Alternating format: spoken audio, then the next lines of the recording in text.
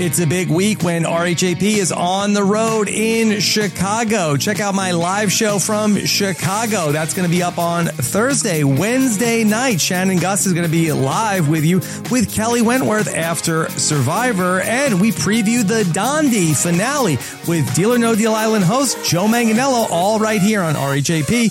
We know reality TV.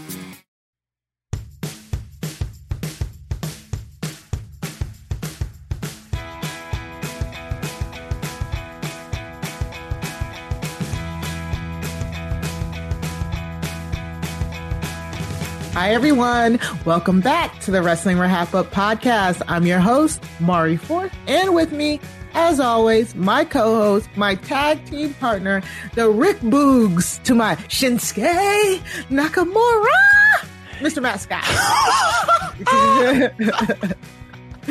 I can't hit that high note like Rick does, but that wasn't too bad. I wasn't ready. No, I wasn't ready. Thank you for always for having me, Mari. We know that you could have gotten rid of me a long time ago. Happy to be here. Happy to be your Rick Boogs.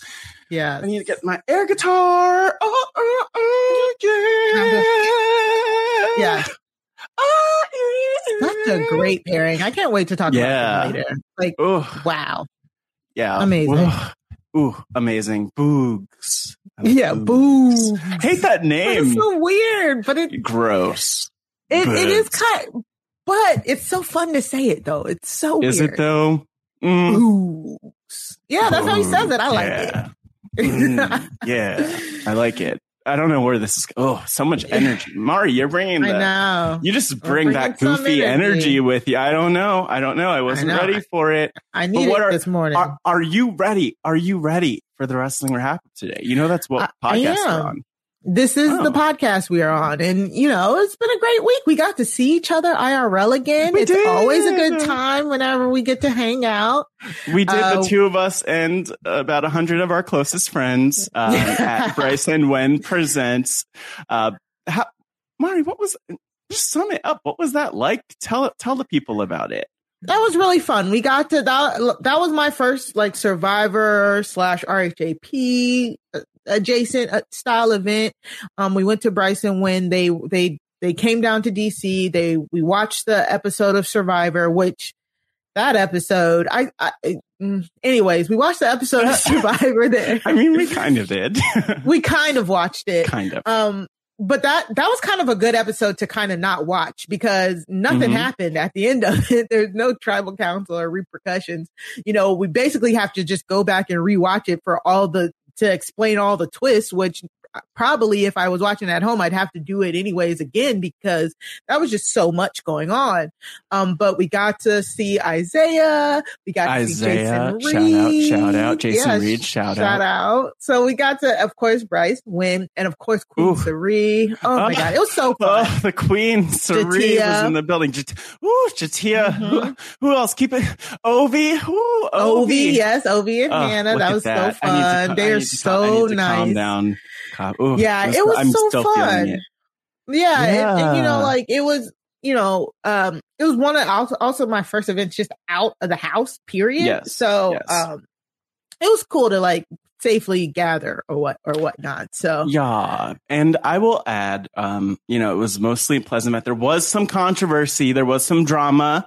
If you were watching the Instagram or RHAPgrams, you might have seen toward the end of the story, which I was taking over. There was a challenge. Bryce. Unbeknownst to me, to Mari, issued a challenge to Chappelle. So Chappelle, if you're listening, I guess there's going to be a tag team match. I will say for one, I didn't realize that Bryce and Mari were a tag team. I'm happy to be on the outside as the manager.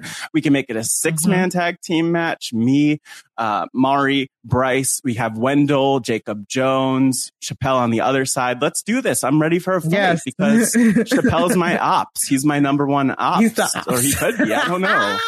I need enemies. Exactly. So that was so fun. It really was. I love that. And I can't wait to really, once know-it-alls maybe or more RHAP events happen because it's so amazing to meet these people that you've interact with on either a daily basis or, during Big Brother seasons, Survivor seasons, whatever. And getting to see them in person was just so, so nice, honestly. And I will say, to add in a genuine comment to second what Mari is saying, is that it was really nice just to be surrounded by so many people who either knew us from the Wrestling RHAPup, who knew us from Big Brother podcasting, Survivor, all of these other shows that we appear on RHAP, and even just people who appreciate us. So it was cool to see that, because sometimes it feels like nobody is listening. But to know that you actually have people listening and they are literally in your city is like a whole different vibe. So that was cool. And I will say it was awesome because I got to cap off my night like on Clubhouse, talking with Rob, telling him what happened about at the event. Yeah, it was like how did you impromptu. manage? It was impromptu. I had a great night. It was a good time. Yes, but Rob was like, what happened at the event? And I'm like, let me tell you, Rob, we had the best time ever. Amazing. So hopefully, if you're listening, you too check out a Bryson Wen Presents event. There's one coming up in Philly, I think on November 17th or one of those days. That is a Wednesday that week in November. So check that out. The tickets are available. And thanks if you were in attendance and met us in person. So great meeting you. And thanks for actually tuning in to our smooth, sultry voices here on the podcast. Okay. All right. Yeah. Let's get into some news.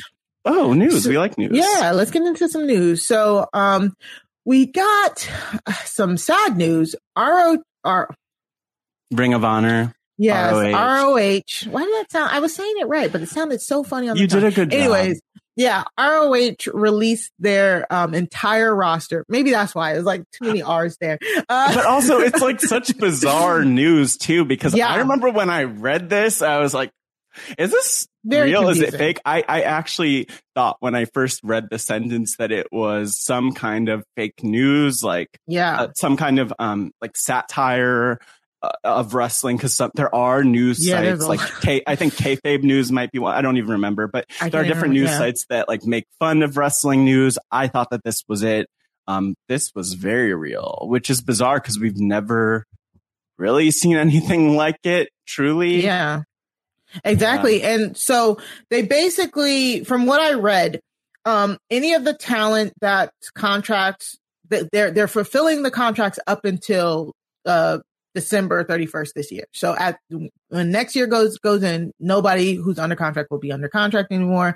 I think like if their contracts were after that they're going to work something out. But basically they're releasing their roster by releasing them from their contracts. There's no compete clauses or anything like that. They can immediately go work. But basically at first I thought this meant, I was like, so is ROH closing?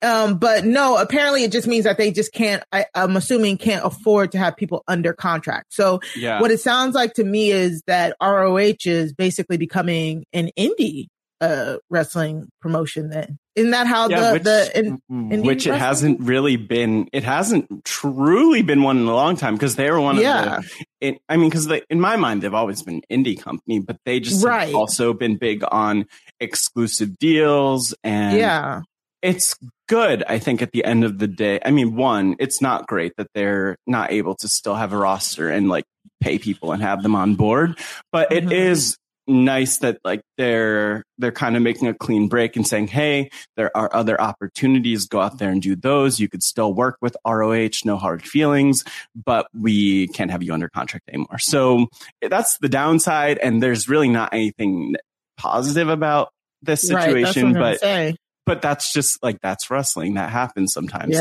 in the wrestling business. Yeah. Cause I mean, I may be wrong about this, but that's what seems to always be the difference for me between, well, like if we're talking business wise, between like an indie promotion and a major wrestling promotion, is the contracts, even though technically all wrestlers are independent contractors. It makes no sense. A whole conversation for a whole other day. Yeah, exactly. So ROH, like legit, just that sucks. But at least they're not closing their doors. Hopefully, even though people aren't contracted. Hopefully they'll get fair compensation when they do work with ROH. So we'll see. Totally. Yeah. And best of luck to all the talent, who are affected by this. Hopefully, they can bounce back, or it didn't, hurt them too bad, but, it sucks, it really does. It sucks. Whenever people lose their jobs or job security, you never want to see that. So, best of luck to all the talent. Yeah. Also, something I am so happy to talk about. Big E was on The Breakfast Club. Now, I am not the biggest fan of The Breakfast Club. I didn't know. I'm not the biggest fan of The Breakfast Club. They are no one very hit or miss. Yeah, exactly. However, Big E being on The Breakfast Club, for people who don't know, The Breakfast Club is like one of the like most listened to stations in New York. It's like one of the most listened to morning shows in New York, hosted by Charlemagne the God. I can't speak. Charlemagne the God, who is Angela also Yee. hit or miss, and Big E. And Charlemagne the God, Angela Yee, and DJ Envy. They host a Breakfast Club. And this is like really big. Like in the Black community, like the Breakfast Club is really huge for some people. And so for him to go on the Breakfast Club talking about wrestling, I will shout out when Charlemagne does something right. I'll shout him out. He did a great job with the interviewing Big E, him and Angela Yee. They were saying, I don't know how true this is, but Angela Yee's like boyfriend might be like heavy into WWE, but like they approached the subject with such respect that it was really nice to see. And Big E really answered the questions really, really well. So, normally they don't have a lot of tact sometimes when it comes to certain subjects. So it was nice to see a difference here. Yes. But one of the main points that I took away from Big E's interview was Big E talking about the importance of representation in the wrestling business, and how him and the New Day really want to represent the for Black people out there who are like, nerds or gamers, and show themselves, and how we're not all a monolith, like all the stuff we've said on this podcast the whole time, and how you can be yourself. You don't have to be put into a box and have to be portrayed this one way just because you're Black. And he also shouted out Bianca Belair. But it was such a really, really good interview. And kudos to Big E for really like taking this title reign and running with it. What did you think of the interview, Matt? Yeah, I did not listen to the interview. I need to go back and listen to it. Absolutely. But you even saw just the clips? from what you said, I did see some clips. I did see some clips on Twitter. But I think the big thing I would say, just mostly based off of what you said, is just stressing this idea. I think it's cool, like across beyond even wrestling, we're seeing like more dynamic representation where it's not just the stereotypes. So like Survivor, Big Brother, we get all of these different types of characters, and it's cool, like to feel more fully represented, to have, as you were saying, Mari, more blurs represented in the media, yes, even in pro wrestling. And Big E is someone who is not always respected by fans, especially because he's a world champion, but he brings the goofiness, he brings the campiness, the funny, and people don't always see that in world champions. So I also love that even beyond like him as a Black man, providing that representation, he's also providing representation for like characters and people like him, where in the future we might say, oh, that person's a comedy character, but they could be world champion. What's to say that they can't? So I love that, and he's awesome, and I love that he's making the rounds. Like it's important, and hopefully that helps bring in some different types of fans, some melanated fans. Yeah, exactly. So we'll see. Yeah, because like we said, we can complain a lot about WWE, and if we really can. But the steps that they have made for like diversity and stuff has been like really good to see. And even Big E said in one of the clips, he's like, we've gone far, but we can still always go further. You can always push for more diversity. And so I just like that they are even attempting to be in these mediums like Breakfast Club, or like we were saying Rolling Loud a while. Even if they flop, which Biggie did not flop, but even if they're flop, the attempt being made to reach another audience is just so, I love to see that. And it just is the opposite when you look at other wrestling promotions that just only care about one single demo, and they're telling you to your face, we just care about one demo and that's it, so I really like this. Yeah. And you know what? Let's just take a second, Mari. If you're watching on our YouTube, you just see a beautiful picture of Big E, with those muscles. He's a big meaty man, probably going to slap some meats later. We'll talk more about the meat slapping as we go along. But just take it in, that beautiful smile. We love it. Watch us on YouTube, as I'm sure we'll plug many times as we go along with our sultry voices. There we go. Back to the action. So, we got an email this week. We did. Mail time. Oh, sorry. Jesus. I'm Blue's Clues out. Like, my Monday through Friday is nothing but Blue's Clues. So I'm so sorry to hear that. Or good for you. I don't know. Very wholesome. Well, I have a toddler, so. Yes. I thought that was just you watching. No. Why would I voluntarily? Like balance out pro wrestling with Blue's Clues. No. You and Steve. It is against my will. Oh my God. You probably learned so much, like your letters and numbers, crayon colors. So, Matt, we have an email, correct? Yes, we have an email from Jacob. Jacob, shout out. Thank you for emailing us. And if I'm talking to you, like literally you, the person who's listening or watching, if you want to get in touch, you could email us at wrestling@RHAPup.com. That's wrestling@RHAPup.com. But Jacob emailed us, and Jacob, thank you so much for the love. Just going to read a little bit of this email.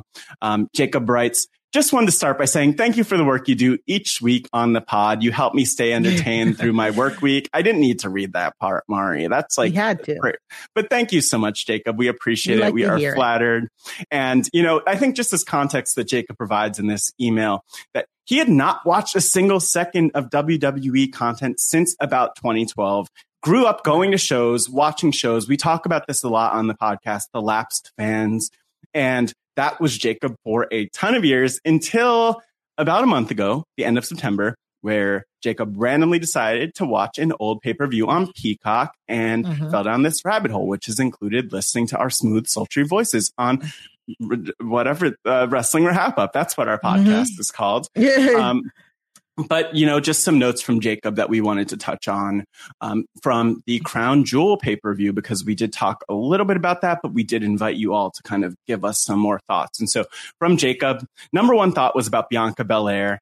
Jacob writes, Bianca Belair is an absolute beast. She's quickly become one of my favorite female wrestlers of all time. And I'm so happy that WWE has been pushing their female talent since I stopped watching. In another note, Jacob agrees with us that it really does seem that recently Charlotte has seemed over it, not into it, which makes him a little bit sad, makes Jacob a little bit sad, because she can be such a compelling character on her own. Just to kind of stop in on there, obviously, Mari, I know that you are all for the Bianca love. Yes. And, I think there's a lot of news that came out after we recorded. Yeah, like literally after Charlotte is over it. But I think that maybe that's like more established now. I don't know if it's as much of a question as it was a week ago. Yeah, we can talk about it a little bit later. But yeah, as soon as we got up the air, basically, there's all of these reports. Like some of them I'm like, but like, oh, there is major heat behind the scenes. Right.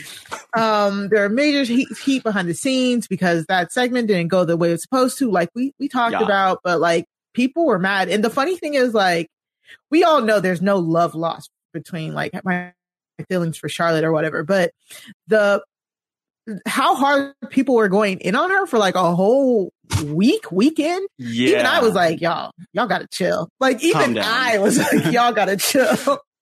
Take a seat. Yeah. Yeah.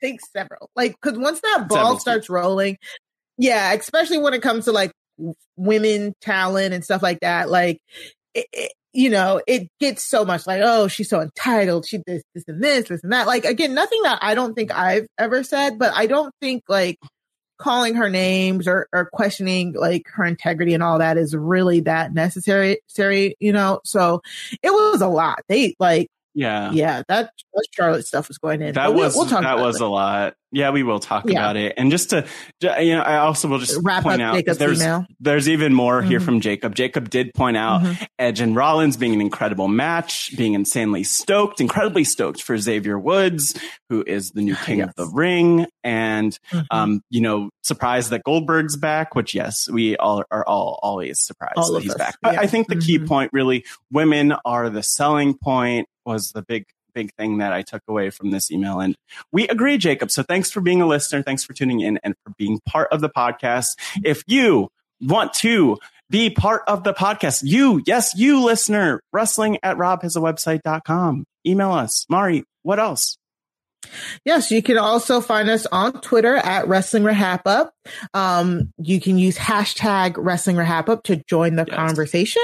You can also find us in the Job Has a Squadcast group, the unofficial official Facebook group of the RHAP wrestling patrons. You can also find our podcast feed wherever you get your wrestling podcast. Wherever you get your podcast. I mean, you don't always just have to listen to wrestling, but search Wrestling RHAPup podcast. And of course, you should be looking at our lovely faces here on YouTube.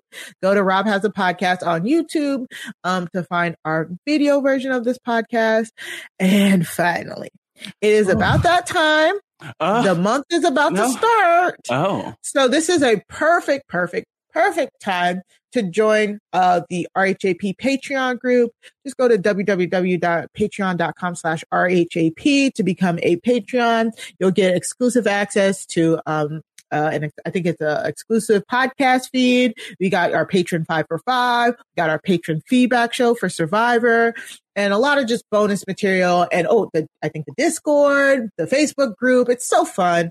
Go and become a patron at patreon.com/RHAP. Yeah, if you're a patron, let us know. Just I want to hear from the people. That's the big thing that Bryson Wen presents has like inspired me. We love to hear from you, like we actually do. Like if you are actually listening to our voices, let us know that no one's not listening to our voices. That would be the proper way of saying it. That was not the cleanest way of saying it, but we did it. Let us know. Hit us up. There you go. Twitter, all of the places.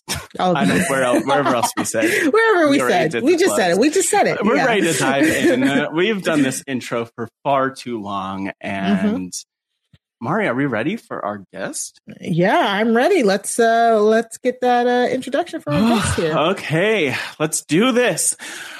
Making her way to the podcast, hailing from New York. Hold on.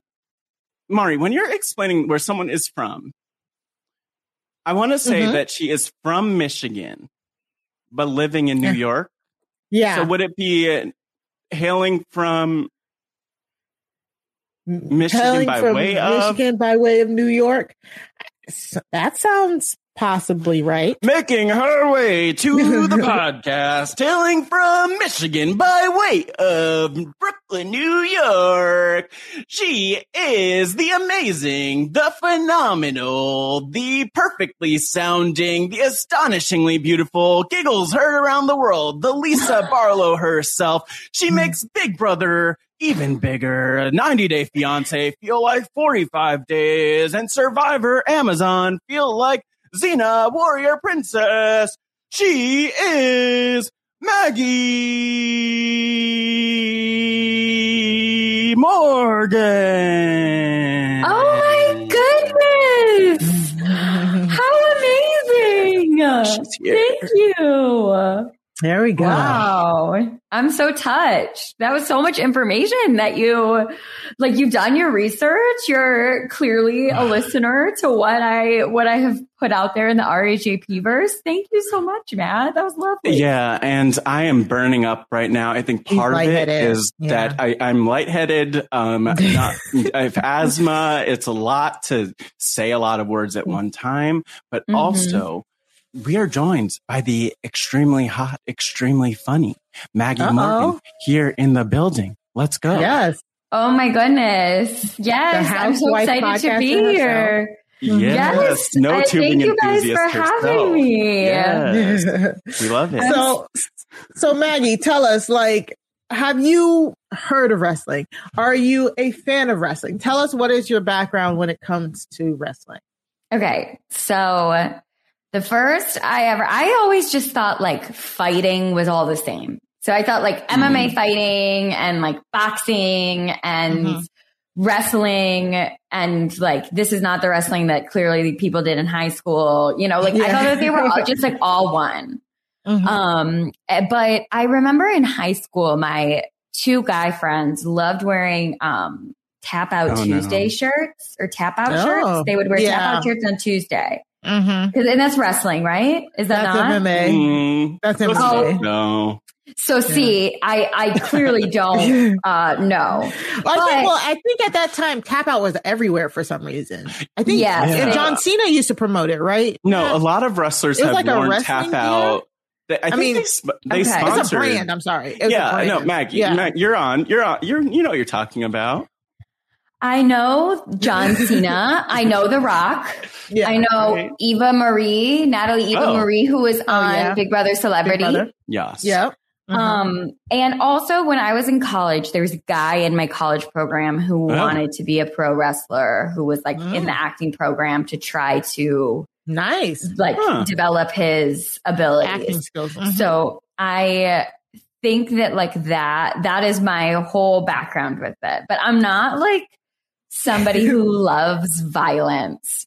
So I was really worried before I opened up the playlist today. I was like, what am I walking into? What am I watching? And there was definitely some stuff where I was like, oh my God, that we can get into. But I feel so much of it is just performing. I can completely understand why a lot of these pro wrestlers have forayed into acting careers that are very successful because they're acting. This is just all performance and not in the way that any other professional sport is a performance. Obviously they're there's a level of showmanship if you're a football player, but not like this. I feel 90% of what you're doing is being a showman in these matches that I watch. Exactly. Yeah. And a lot of what you're talking about, even mentioning the showmanship that's involved with football, a lot of this other showmanship in other sports was inspired by people's love of wrestling. So the ability to get on the mic, Muhammad Ali, I think is a great example. I believe being inspired. This is Gorgeous George. Feel right. Yeah. Gorgeous George. Exactly. So Muhammad Ali, known for everything he did on the mic, in addition to obviously in the boxing ring, was inspired by Gorgeous George, a wrestler. So it's wrestling has inspired so much of culture and the I don't want to say performative, but the performance aspects of it all. And so, you have something there, Maggie. Yeah. I mean, you could be a great pro wrestler.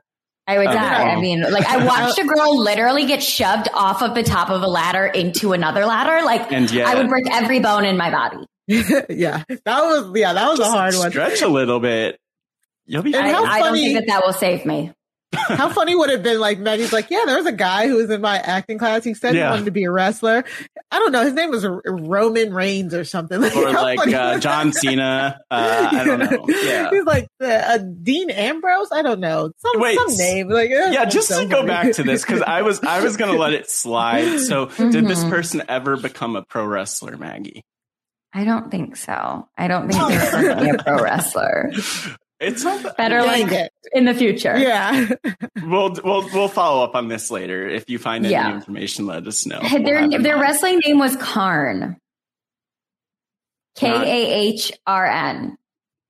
Oh, well, that's probably the first problem. It's very hard to spell. Look, I don't claim to have the answers about Karn. Okay. This is just my only experience with it. But he I have a question for you guys about. Did you find something? I don't know if I did or not. Karn is this someone named Cody Alexander? Yes. Oh my God. Okay, wait. So we're going to pause. So quick hot second. Cody Alexander is an American pro wrestler known as Karn Alexander. He does look like a pro wrestler. Yeah. I mean, he looked like a pro wrestler when we met him. I was like, oh my gosh, this man. Look at him. Look at him. Debuted in 2000. What? Yeah. Maggie, Maggie might actually, yeah. I mean, I don't know. Like, I don't know if he is like he's not on like Raw. No. And he's currently getting his MFA in acting. So he's like pursuing still his acting degree. But I think that all of his wrestling stuff he did before I ever met him. His interests include acting and entertaining, animation, and underground rap. Rap is in wrestling a lot. Didn't see that one. Maybe Marty. I didn't know that he liked underground rap. He's a very lovely guy. I was in a play with him. He's very talented. But he just I think that I don't want to seem like I was being shady, that I was like, I don't think he's a pro wrestler, just because I don't think he's on Raw. I don't know what that means. No, he's not in these clips. And I know he's still pursuing his acting degree. So you're like a wrestler before. Maggie, this is the most parent comment that's like, oh, you're an actor, but you're not on Saturday Night Live. Okay. Right. Whatever. Okay. Yes. The parent comment of I mean, totally, which I hate, obviously, because that happens to me all the time. So I feel bad. I just did it to Karn. Yeah. But it's fine. He's okay. Shout out to Karn Alexander. Indie shows, book him if he's still wrestling. Yeah. Book him. Yeah, shout out to him. That is so funny. We learned a lot today. Yes. Didn't know. I'm sorry, Maggie. You said you had questions. Yeah, Maggie. Oh, okay. So my question is how, well, I don't know if this might be controversial to ask this question, but let's see. How much of this is fight choreography that they've worked out beforehand for safety reasons? Basically, okay, so there's a long answer, but what I'll give you is the shorter answer, which is that basically all of it's worked out beforehand. So there's something called calling a match. When you're in the middle of the match, sometimes the wrestlers will in real time determine what they're going to do next in the match. My understanding, and I don't know how much we talked about this, Mari, this year, but they moved to doing more of the let's plan out the matches beforehand and have those figured out so that it's not as let the wrestlers decide in the ring. Is it they talk about it beforehand, or they get in the ring in plain clothes and go through it and practice with one another for safety reasons? Because I'm just watching. Okay, I'm watching some of the most dangerous crap I've ever seen, and I'm okay, clearly the punching is fake. These are clearly stage combat that we're doing. Yeah. But it's very, very dangerous stage combat. And I'm just thinking in the acting world, if you have any sort of stage combat on stage, every single night before the show, you do a fight call and you go over it. Every single night if you're using weapons of any kind, you go over it. So I'm I cannot believe that they do not, for safety purposes, how do they not break their legs and knock out teeth and stuff all the time? So they're really good wrestlers. Most of these wrestlers have been wrestling for 15 years, 10 years, however many years. So 3 years. You don't 3 years, right? Some of them, depending. Yes, some of them. So you don't have to get in there and actually do the match.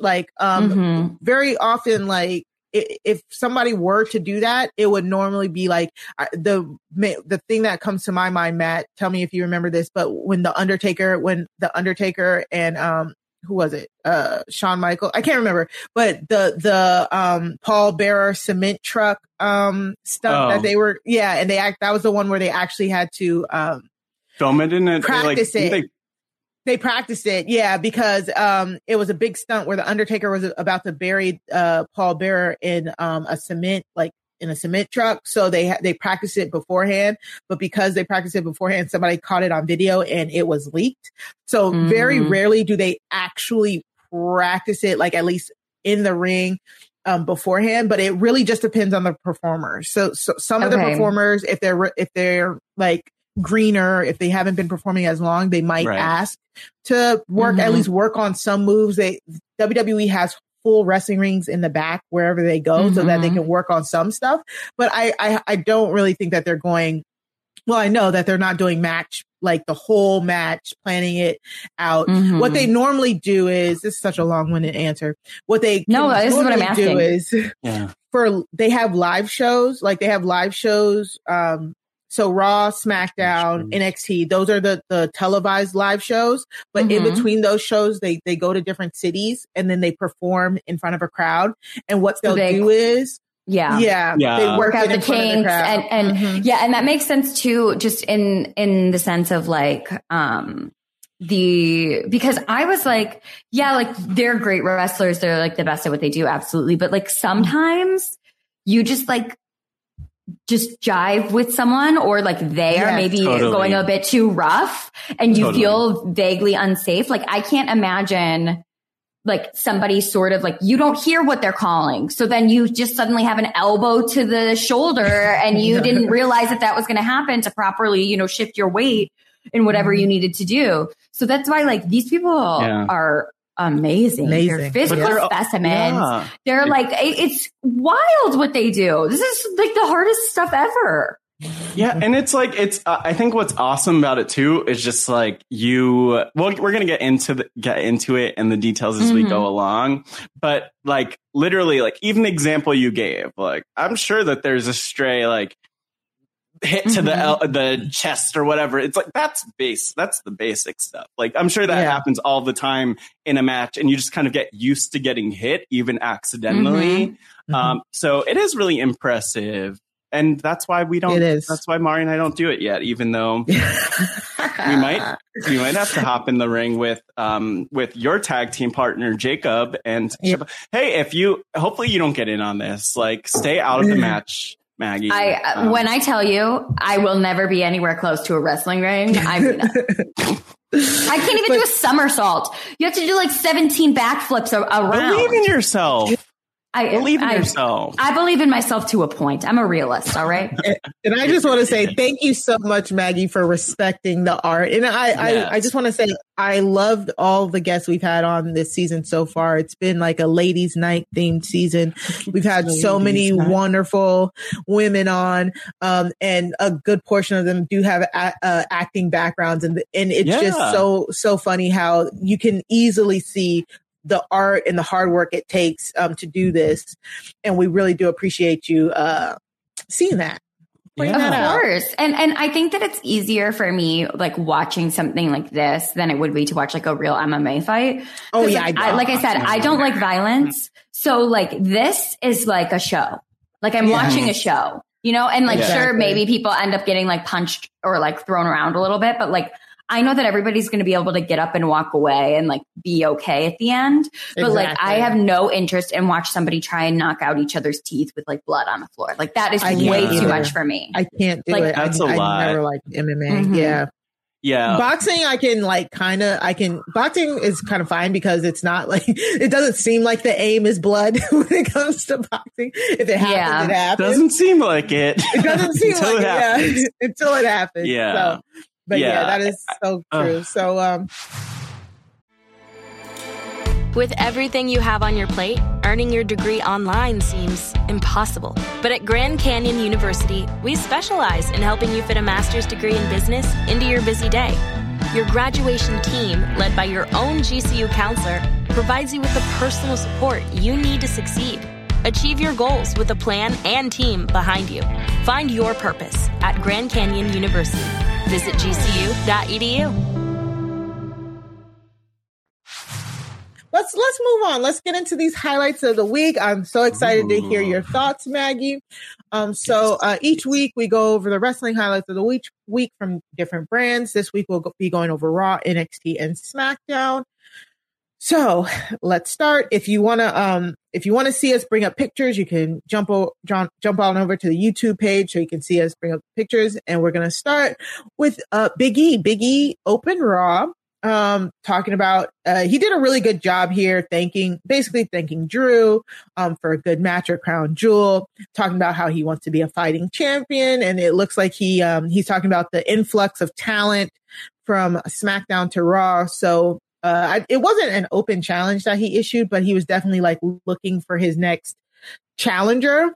And so, of course, in true WWE fashion, Seth Rollins comes out first, acts like he didn't get beat at Crown Jewel by Edge, but it's okay. It's whatever. He's a heel. He can be delusional. He comes out. On this note, by the way, I just want to point out, and this is something that I don't know how much we've talked about. Why does everyone have a dance, Mari? Everyone has some choreography. Like Seth Rollins had his little choreography on the way out. Big E was dancing along to it. Like, we love that. Not the most wrestling thing, but it was a good. Speaking of which, real quick, I don't know if we talked about this, but they changed his music. They changed Seth's music. It was really interesting. They kind of mashed the Monday Night Messiah music with the Burn It Down and his original music, the original like, it's a very interesting mix. It's pretty good. It was just like I was like, oh wait. Like it was really, they tried to put all three of them in there. So I found that very, very We like a good mashup. We like a good mashup. Shout out to the DJ. And then we got Rey Mysterio, beloved luchador, the GOAT, the greatest luchador of all time, come out. He said he wanted a shot. Of course, Finn Balor comes out because Finn Balor wants a shot. And then finally Kevin Owens comes out, because this is how this happens. This is how this always happens when we're looking for a number one contender. Everybody comes out with their mics and their microphones and their promos, which is really good. All of them are really good, very much running down their resumes as to why they should be the number one contender. And of course, it gets turned into a fatal four-way ladder match, which I love a good ladder match. We all talk about this. Mari, I didn't like the ladder stuff. I was a bit disturbed by the ladder stuff, if I'm being honest. Like, you want to work? I just was, okay. So imagine me never seeing a single wrestling match my whole life. Maggie Morgan. This is the first clip that I see. Yes, it is. And I'm like, literally my notes are literally just like, oh my God, they just start fighting in the ring with their fists. They just punch each other. Now they're outside of the ring. What is happening with this ladder? Like, they're literally, he pulls out a table the size of Thanksgiving dinner and just starts like, it just got so intense in a way where I was like, this is a good cartoon. Like, you know how in cartoons, they just like suddenly like pull out things from nowhere and like start hitting people with them. Like, that's how I felt. Yes, exactly. And I gathered after watching all of the clips that like the ladder thing is whoever can reach the belt at the top of the ladder first wins and gets to do it. But like, I just thought it was so funny how like all of the formula for all of these matches clearly is that somebody comes out, talks a bunch of crap, is like, I need a challenger. Then like, whoa, how crazy. Somebody comes out and challenges them and they just happen to have all of their artwork ready to project on the big screen. And then they come in and then they like talk a little crap. And then maybe somebody else will come in and talk a little crap. And then they all start battling. Yeah. And like, there's never really like, for whatever reason, I thought there would be like the ding dang to start. Nope. We just, whoever throws a punch, then we're off to the races. So that's why the ladder thing, I was just like, this is so intense off the bat immediately. And like, I thought that there would be more, I didn't realize it would be so free flowing, free form, if that makes sense. Yeah. They do eventually ring the bell. You probably just don't hear it because you're looking at people walloping each other. But the ladder matches are like train wrecks, and that's why I love them, especially in experienced hands. Like Kevin Owens is so good at ladder matches. Him and Seth Rollins, all of the people in that ladder match are really good. I mean, Finn Balor has had an amazing ladder match with Samoa Joe before. So like when you have those people who you know are gonna, provide a great match, and that match was really good, it's always so great to watch. I love a good ladder match. Seth Rollins, they had a contract hanging from the top, which was interesting. Yeah, which makes sense. Because they needed something. They need something. Yeah. Yeah. They need something, but it's you don't see that often, but you know Seth what? Rollins Actually, gets it. I just want to point out, like, in the storyline, it was a contract. In reality, it was just a WWE pad folio. Like there was no contract. I'm sure a very nice pad folio. Yeah, very nice pad folio. I would like one. Yes, please. I would too, actually. Swag. WWE send it our way. Can I say something that might be controversial and yet brave? Yeah, we love it. We'll edit it out. Totally. I think Seth Rollins looks like Paul from Big Brother 19. Oh my gosh. Oh, the vibe was there. Okay. We can get the vibe. I mean, there's some vibes. I can catch that vibe. Yeah. I mean, especially like Paul had long hair and the beard. Yes, and I will say, very obnoxious laugh. Okay. Yeah, like I'm super obnoxious. The vibe off of like the outfit, I thought, he was like the white fur coat felt like a very Paul outfit. Yeah. We love. I am seeing this, Maggie. That is such a great point. Me too. Matt is not seeing it. I do. I see. I love this picture that we're staring at. I see a lot of. I'm getting like a lot. I'm taking in the pad folio for the most part, to be honest. But in my mind's eye, sees it. It's a good. There's a lot of comparisons like this, though. I feel like with different wrestlers, and I appreciate them because we stare at these people so much, and we've also like Seth Rollins didn't always quite look like this. Like he wasn't always as scruffified and just raw, and like leopard printy. But even past the looks, though, they both do have that type of like personality where you either like them or you don't. Like, you know what I'm saying? Yeah. Rollins seemed obnoxious. Yeah. Really obnoxious. Yeah, that's what he's supposed to be. Yeah, he's supposed to be a heel, a very obnoxious, annoying Maybe heel. Seth is a Paul fan. Who knows? And I mean, for me, BB19, Paul was exactly that. The worst. So, yeah. So great point there, Maggie. But yes. Yeah, I love this. This was such a great match. I'm so excited for Seth Rollins versus Big E. We'll see how this goes. If he gets a win over Seth Rollins, that could be really great for Big E. But we'll see how long his title reign is gonna be. Any final thoughts, anybody, for Big E and Seth Rollins and the rest of the challengers here? No, just like what a match for me to come into with wrestling. I was like, what is happening? It felt like okay. I don't know if this is an apt comparison to make. Okay. It is. Have you guys ever played Super Smash Brothers Melee? Yeah. Yeah. It felt very Super Smash Brothers Melee to me.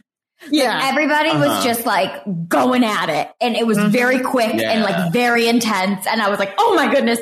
And like I said, like sometimes in Super Smash Brothers, they have these random items that you're like, why do they have that frying pan that they're using? Yeah. And like, that is what was happening. I felt, I was like, wow, this is very, do you know what I mean? Yes, and you kind of lucked out because most of these clips are kind of like, that's why I'm saying, like, that's why I'm saying I think I'm drawing these comparisons.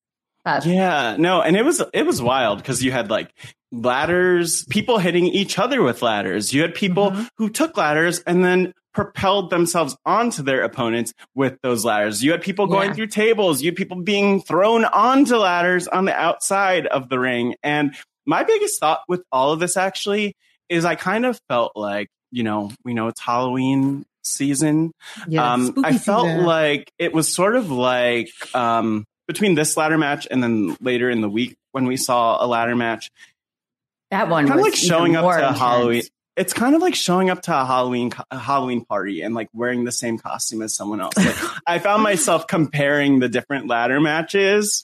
And just feeling like there needs to be like a little bit more coordination. Like, maybe they'll do a tables match where we just see a ton of people getting hit with and thrown hate through tables matches. I do too, actually. But yeah, I'm like, why would you suggest that? It's like anything that's like different. It's nice to have like, I feel like this is not the only type of match we saw repeated twice this week between the NXT show and SmackDown later on too. So interesting times. Coordination though would be nice. Like, it is weird though, Maggie, just because Mari and I were talking about this in September. There was a pay-per-view called Extreme Rules. The idea is that the matches would be like ladder matches and hardcore matches. There was literally like one match with weapons. So it's wild that we're getting so many of them. There were a lot of weapons. Like, I felt like everybody had a weapon. And this is I'm just thinking about like safety. Like, I'm thinking practically about how they do this, just because I'm an actor. So like, I'm going to want like, and they are giving performances here. So I'm like, are the ladders real ladders? Or are they like special wrestling ladders that are like made of softer material? Like, maybe it's not real metal, maybe it's softer metal. Like that, like maybe the Queen Zelina's staff that she hit her with, like, has some give to it. So it's not like she's just hitting her with you know what I mean? Yeah. Are they like specialized weapons? And a lot of it too is even about Mari. I think you're about to probably say something about the weapons themselves, but even just like how people are getting hit with the weapons. Like, you'll notice like with the staff in the example you're giving, which we'll get to, like, it's like putting your hands up, or like, you're not taking a hit to the face with the ladder, because that's not good, even if it's a little bit like gimmicked, as they say, or not fully real. But Mari, exactly. You were right. Like, it's also it's the material that the stuff is made out of. Yes. It's definitely like a looser metal. I don't know. I can never really completely figure out some of the ladder matches. I couldn't figure out if like some of the ladders were real, which might be the ones that they're using to stand up, while there's some of them that you use to hit or might just be a little bit lighter. But I always know, I love when they bring out the trash cans, because I don't think we saw any trash cans, but the trash cans are made out of like those aluminum foil pans that you get for Thanksgiving that you can just like hit. Those are really fun. Yeah. So it's the material, but like Matt said, it's also how you strike your opponent. Like, absolutely. It's both the aid and the safety of it. Yes. Let's move on to the Becky and Bianca promo. It's so funny because I think last week, Matt, most of the clips we gave Geneva and Kelsey were all promos, and this week it's all action. it's like flip for Maggie. Yeah, I know. But so this is where we got Becky came out. This was again. So last week we talked about how Becky and Charlotte they exchanged their titles, and there's a whole bunch of heat. It came out that Becky and Charlotte, that's not how they were supposed to exchange the titles, that they were mad at each other, all of this good stuff. Becky comes out. She kind of addresses it. Yeah, Matt, you were about to say something? No. I'm just like, it was such a mess last week. Like, Maggie, yes, it was. It was a mess. And there was just lots of like, the line between real and not real was really blurred, and there were some people, Charlotte Flair, daughter of Ric Flair, who was not happy, to say the least. Allegedly, but maybe confirmed, but allegedly escorted out of the building like after her segment on the show. So like that just gives a gist of it, and there was a lot of news about what was going on with her, what was wrong. Yeah. But back to you in the studio, Mari. And so Becky comes out. I didn't like this promo exchange here, mostly for the content. The women themselves did a great job. Like, Becky and Bianca did a great job, but I didn't like the content. First and foremost, when Bianca comes out and Bianca starts addressing Becky, the stuff that she's saying to Becky just does not relate to Becky. So a lot of this sounded like, to me, WWE will do this where they're dressing down a talent in front of the audience, but it might not be the talent that's in the ring.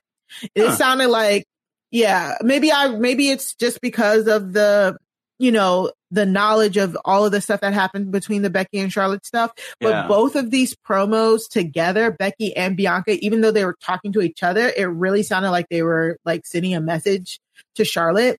Especially with Bianca telling Becky like she needs the title. She's nothing without the title, which is just clearly not true. Like Becky Lynch, I mean, Becky Lynch hasn't not held a title for like 2 years. Like, you know, she's held a title for a year before she left. She left for a year and a half, came back and immediately won the title. So technically she has not been titleless for titleless for 2.5 years, but Becky clearly doesn't need a title. She's one of the most over people in the whole industry. I have clearly said on this podcast several times that if we're going to say that about anybody, it would be Charlotte. And Charlotte's whole character is based on holding titles and how many titles. And we'll see that later on in SmackDown. Literally. So I just I didn't like this. Also, we've had these type of promos between the two of them for the past month now. Yeah. So nothing moved the needle here. It was just for them to both to come out and pop the crowd and everything like that. And at the end, they didn't even announce while they were out there. They ended up announcing it later. Bianca and Becky will have a Raw women's title match next week on Raw, which I am not even excited for because if you don't put this title on Bianca, that would be how many matches is that, Matt? That'd be at least like 4 title matches that she would now have lost. Of course, they have been trying to protect her by using either like triple threats or what's it called? People interfering and stuff like that, and disqualifications. Like they've been very much protecting Bianca, and I like that up to a point. But now, if we're just getting Bianca versus Becky Lynch 1-on-1 next week, and there's no Sasha or no Charlotte to interfere, it literally is a straight up match, which is what Bianca wants, because Bianca says Becky has not beat her in a straight up match, which is true. Then if you don't put the title on Bianca here, what does she do next? So my thought process is either Bianca needs to win this title, which I don't think that's really in the plans, or she needs to not make it to the ring. Like I would much rather like Becky or somebody like beat her up beforehand and not like the match not happen. I'm perfectly okay when the WWE or people announce matches and then somehow they kayfabe it to the match doesn't happen. I know that hurts for the people who paid to be in attendance, but I just don't want to see Bianca take another loss just for her to, I guess, get to the back of the line, because Becky did say get to the back of the line, bitch. But anyways, I'm talking a lot. Matt, what did you think first? Okay. I just want to add to what you're saying in that I am more, not optimistic is not it, but I want to leave more room for when they have that match and then it has like a screwy finish and then, you know, the feud continues. Like, I don't know what they're going to do. I'm with you. I don't see Bianca winning next week because hasn't really been the build to that, and it would just feel like strange timing. But you know what? I don't know where this is going. It is kind of strange. And yeah, they have been doing a lot to protect Bianca and make her look good. Like I'll call it an eye-ish rake to Bianca that happened at the end of the segment from Becky. And, you know, that's another thing. But it's just like at some point, if you can't figure out how to not get cheated, and you keep getting cheated, you do kind of look a little bit foolish. Yes, like even if it's cheating that's involved. And so the one thing that Bianca has going for her is Becky. She's never hit Becky with a KOD and been able to capitalize on it. Her finishing move, which she was attempting when she got her eyes raked. So we're going to get that moment, though, Mari, where Bianca does hit it and wins. That's what we're building toward, it seems like. I mean, maybe we'll see Bianca hit it next week and then get screwed out of the championship. Who knows? I don't know. Maggie, I know that we just laid a whole bunch of history here on you, but just from watching the clip we sent you, what did you think? I will read my notes. Please. Bianca's hair with the jewels look fierce. Yeah. Bedazzled. She says, Becky says, get to the back of the line, bitch. And Bianca just starts beating the shit out of her. A stick has appeared. Oh, I guess Becky's running away. That's what I wrote down. I mean, that's basically it. Very apt. Very apt. Yeah, you know what? Like, this is the week of the weapons, isn't it? Like, so far, if we just, you know what? I feel like I need like a list of inventory. Like, okay, 2 tables, 13 ladders, 1 ladders. kendo stick. At least 7 kendo sticks. Yeah. Could you imagine being with like the costume or props department? Like, okay, we got to buy like 7 tables. 3 people are going to go through them. Like, they just have to go through the laundry list. No. Items, but what would your face have been if they said, we need candy corn painted kendo sticks? Because we saw those later on. That was an intern. An intern definitely had to do that. It's always going to be an intern, I'm sure. Right. Like, so, yes. So this was, we'll see what happens next week. We'll come back. We might complain. I just, like, to me, at this point, that's why I'm like, even a screwy finish would not be satisfying to me, because we've seen that so many times at this point. But okay. So next up, I know. Next up, we got Queen Zelina makes her first royal proclamation. my favorite segment of the show, I just have to say. Do you mind walking us through it, Matt? Oh, my, me? Yeah, there you go. Here are the keys. Look who. I have the keys. The keys. Mari gave me the keys. To quote Jacob Jones. I'm going to take them back. Yeah. Okay, I have the keys. So we had the coronation of Queen Zelina Vega, who won the Queen's Crown tournament last week at Crown Jewel. And Zelina was really coming out. We didn't get her throne moment last week. This is the first we're getting of it. So what was really awesome with this was just the way that she commanded the room, the royalty. Zelina walks out to the ring. I believe the announcer, I want to say it's Mike Rome on the announcement, at the beginning introduces her. She gets out to the ring.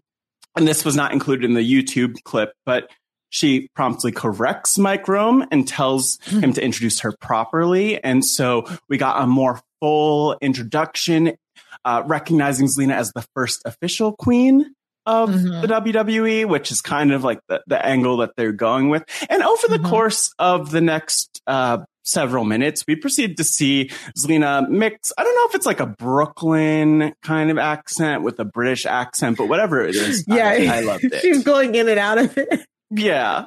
Oh, that was funny. I'm very curious to hear Maggie's thoughts, especially from like the acting perspective of what we saw here. I don't know if you're like big on accents, if that's like your thing on your IMDb page or what, but like, Spill, you're the expert here. You're the theatrical genius. Yeah, I just wrote that I've gathered that at the beginning of the matches, the person comes out and gives a big old monologue about how they're the best. And then someone comes out to beat them up. And so like, that's, like she came out and she had the whole thing. And then Dewdrop appeared and Dewdrop appeared. And I was like, oh my God, this woman is literally like 1.5 foot taller than Queen Zelina. And like, are there weight classes in wrestling? Like, what is happening? No, like I was about to say clearly not, because then a lot of the men's matches that we saw later, it was like the same vibe happening. And I thought that it was fun. I thought that her performance skills were better in the ring. There we go. Yeah. But then it was when she was just talking. But yeah, I thought that the whole thing was really fun, and like, Dewdrop was throwing her around like a little rag doll, and then she grabbed her hair and like fake begged for mercy, and then like did the bait and switch and like got her. Yeah. It was fun. Yeah, it was good. We'll see what Queen Zelina's reign brings. Dewdrop was who she beat for the crown. I'm sorry. Look at how high in the air she is. Yeah. Yeah. And her whole body is going to slam on the ground. What on earth? This is insane to me. And shout out to the WWE photographers for capturing this amazing action, which you could watch only on, well, I guess you could see these pictures in a lot of places, but definitely on our YouTube right now. This is one thing I appreciated, even just the size difference. Like WWE putting these two against each other is so notable because you kind of have like Zelina as this more squirrely heel character, and then Doudrop as this powerhouse. And I don't understand. I love that Zelina's in this spot because she has not been highlighted, especially as a singles performer, like ever truly in her time in WWE. And so I love that she has this spot. I want to see more of the promos and segments and more matches like this where she gets beat up, but then somehow manages to win. Yes. But she used her smarts, right? That's what I gathered. Like she outsmarted her rather than like beat her. Clearly, I mean, she's double her size. There's no way she can just like power it out and beat her. So she like used her smarts, which is what a good queen should do. And it's a very much heel tactics. Like she used bad guy tactics basically. And it'll be very interesting to see how her reign goes because again, like I was about to say, her and Doudrop, they were the ones in the finals for the Queen's crowd. So they kind of just ran this back to, I think, just to, fill in some time here. And to like Maggie's, what Maggie said, to show how Zelina is gonna, pull out these wins. So the rosters are so fresh. I can't even remember who's on it. I think Liv Morgan and Carmella did have a match this on Raw, but I did not. This is like their 80th match, so I decided not to talk about it. Like, Liv's very pretty, but. And Carmella has her mask. Also pretty, but with the mask on too. Yeah. I just need them to separate. I need to get some more storylines in here because it's not happening. Before we leave Raw, I just want to quickly talk about, we had a triple threat match to find the number one contenders for the Raw Tag Team Championships between the Street Profits, the Dirty Dogs, and Alpha Academy. So the Dirty Dogs won, and then the Dirty Dogs went up against RK Bro for the tag team championship belts. And of course, RK Bro retained. So, okay. Like, I think RK Bro, right. Like, I think RK Bro is going to keep the title for a while because, Randy Orton is very over. It looks like he's having fun with Matt Riddle. So I think they're going to keep it for a while. I didn't understand what was the point of the first match and all that. No. But anyway, so. To waste our time, maybe. Exactly. Unless, Maggie, did you have any comments about the triple threat? The tag? No, I just wrote that I thought it was beautiful fight choreography. Like they are, what they do was, I thought by far the most succinct, like I felt like watching, it was like triple the speed of a lot of the other matches. Like they just like know what they're doing. It was amazing. Yeah. And a lot of the story of even how this match was like pulled together was like the almost just the dynamic of the triple tag team match very much came through. So you have like only two people from two of the teams in the ring, but then you have another team who has both their members on the outside. And so they don't want to they want to make sure that they're not I don't know. It's just so fun to see the dynamic. And then you had the two teams, Alpha Academy and Dirty Dogs, who were kind of working against the Street Profits the whole time. I always mess up how I say his name, but Amos, who's the big man who came in and interfered. I still can't, Mari. Omis, or is it? I think it's Omis. Omis. I'm trying. I think it's Omis. Yeah. I think it's Omis too.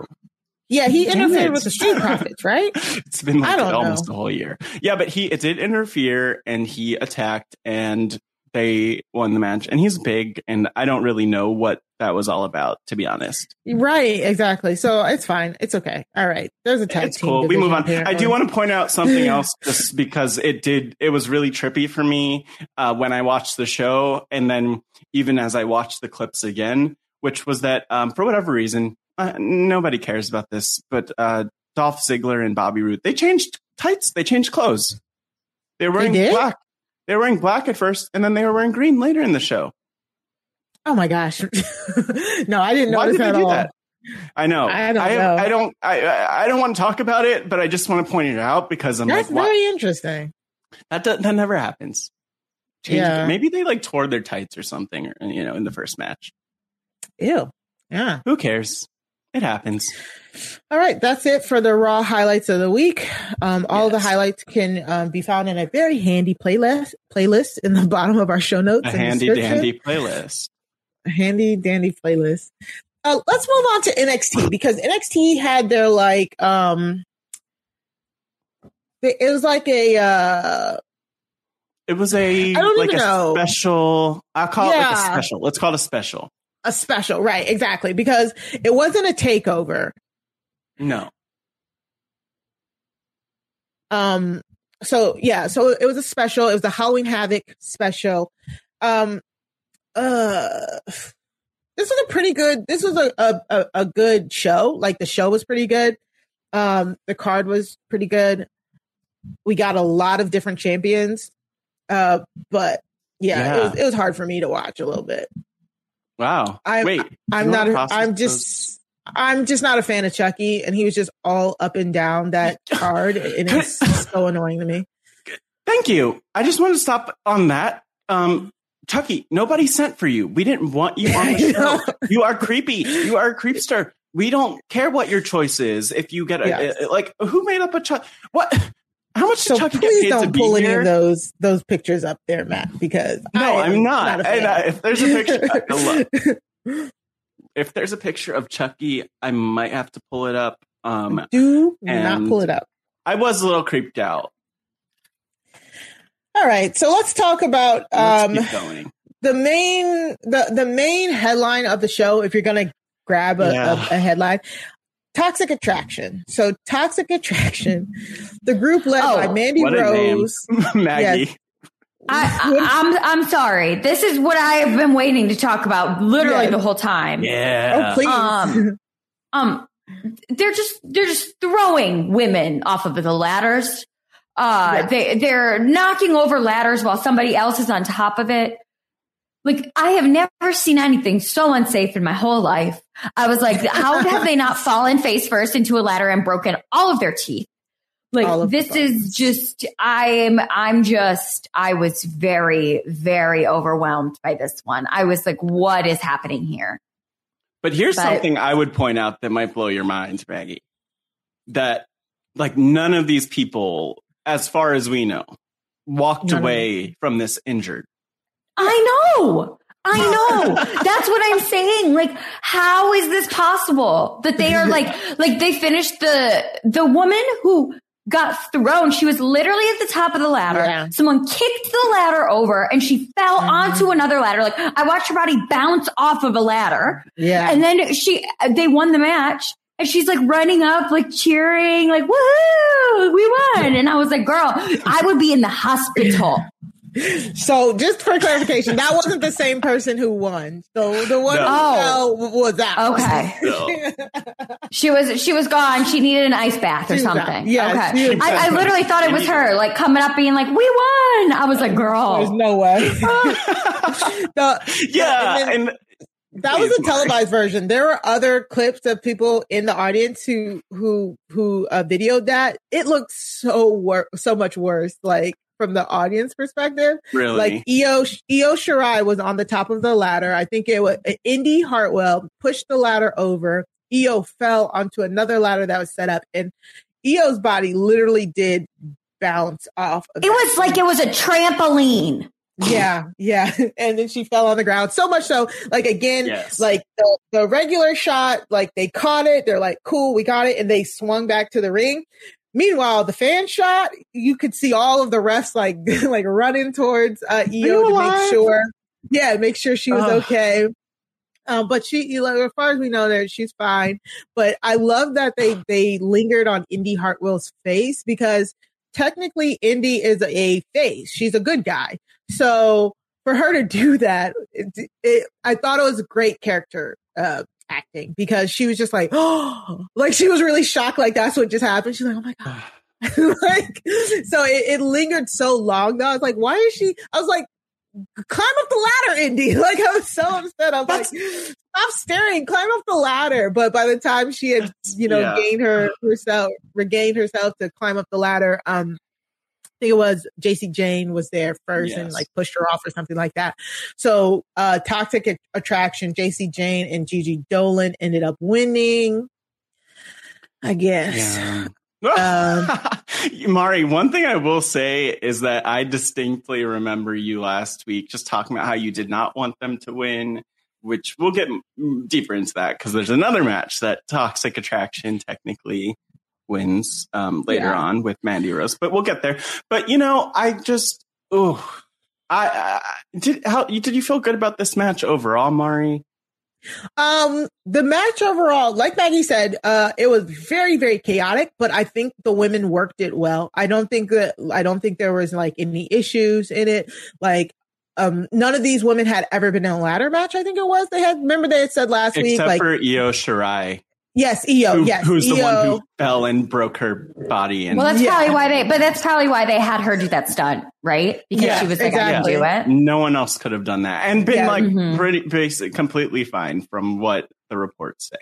Right, exactly. So yeah, but other than that, again, I love a good ladder match. So it was really fun. It was a lot. I love when the women get like that down and dirty. For equality. So it was great. Down and dirty for equality. There you go. Wow. That's a t-shirt. So Toxic Attraction being the people with like the least amount of experience, at least within WWE, being the ones to win. Gigi Dolan has a very problematic past. And then JC Jane, I have no idea who she is. So I'm just like, I'm just not invested in them, but they won. And to keep it moving, we got Mandy Rose versus Raquel Gonzalez in what they spun the wheel. Again, this is in this clip.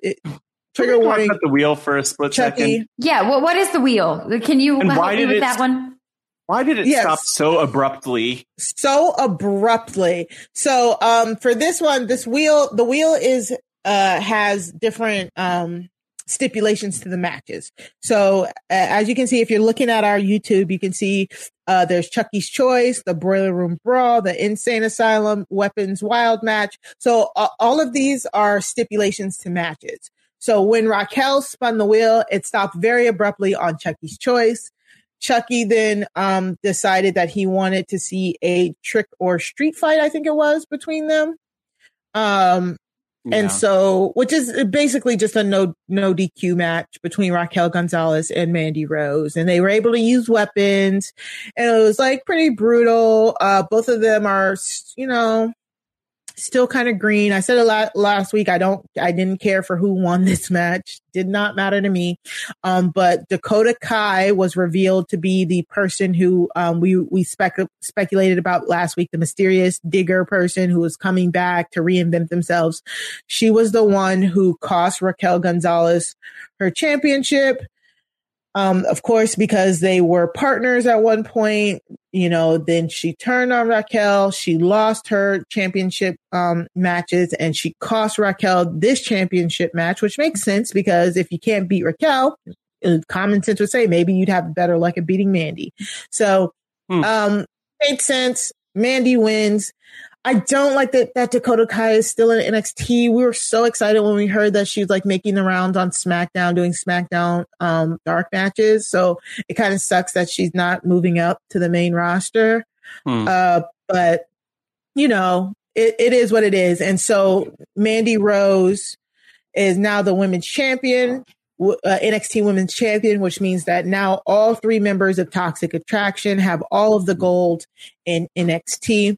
And just a reminder here, Maggie, NXT is WWE's developmental brand. So it's where so it's like where most of the newer talent, the talent that's just signed, goes to first. And it's like a lot less experience on this brand than there is on the other brands. So before we get into any analysis, let me just prompt us with Kevin and the Job Has a Squadcast group sent us a question saying, Mandy and Toxic Attraction have all the gold. Do you think Mandy is ready to come back up? Girl, no. Okay, no. I just want. Well, no. Here's the thing. I want to clarify. Thank you so much, Kevin, for the question. I just will say, when I read this question, I sort of thought, I don't think it's a question of if she's ready. Like, I don't think that she was taken down from the main roster and being on WWE Raw with this wider audience. I don't think she was removed from that because she wasn't ready. Right. I think that this is a better, like, they should actually, in my mind, maybe have like 1 or 2 more of the women come down to NXT, just because we've talked about this before. They just need some of those solid, really experienced people for the newer ones to learn from. That's something that Mari's pointed out many times, which I totally agree with. And the other thing, though, with that is that I think that like there's like this is a better use of Mandy Rose's time than anything else probably would be on the main roster. So I like her in this spot, and I hope she stays in it for a while.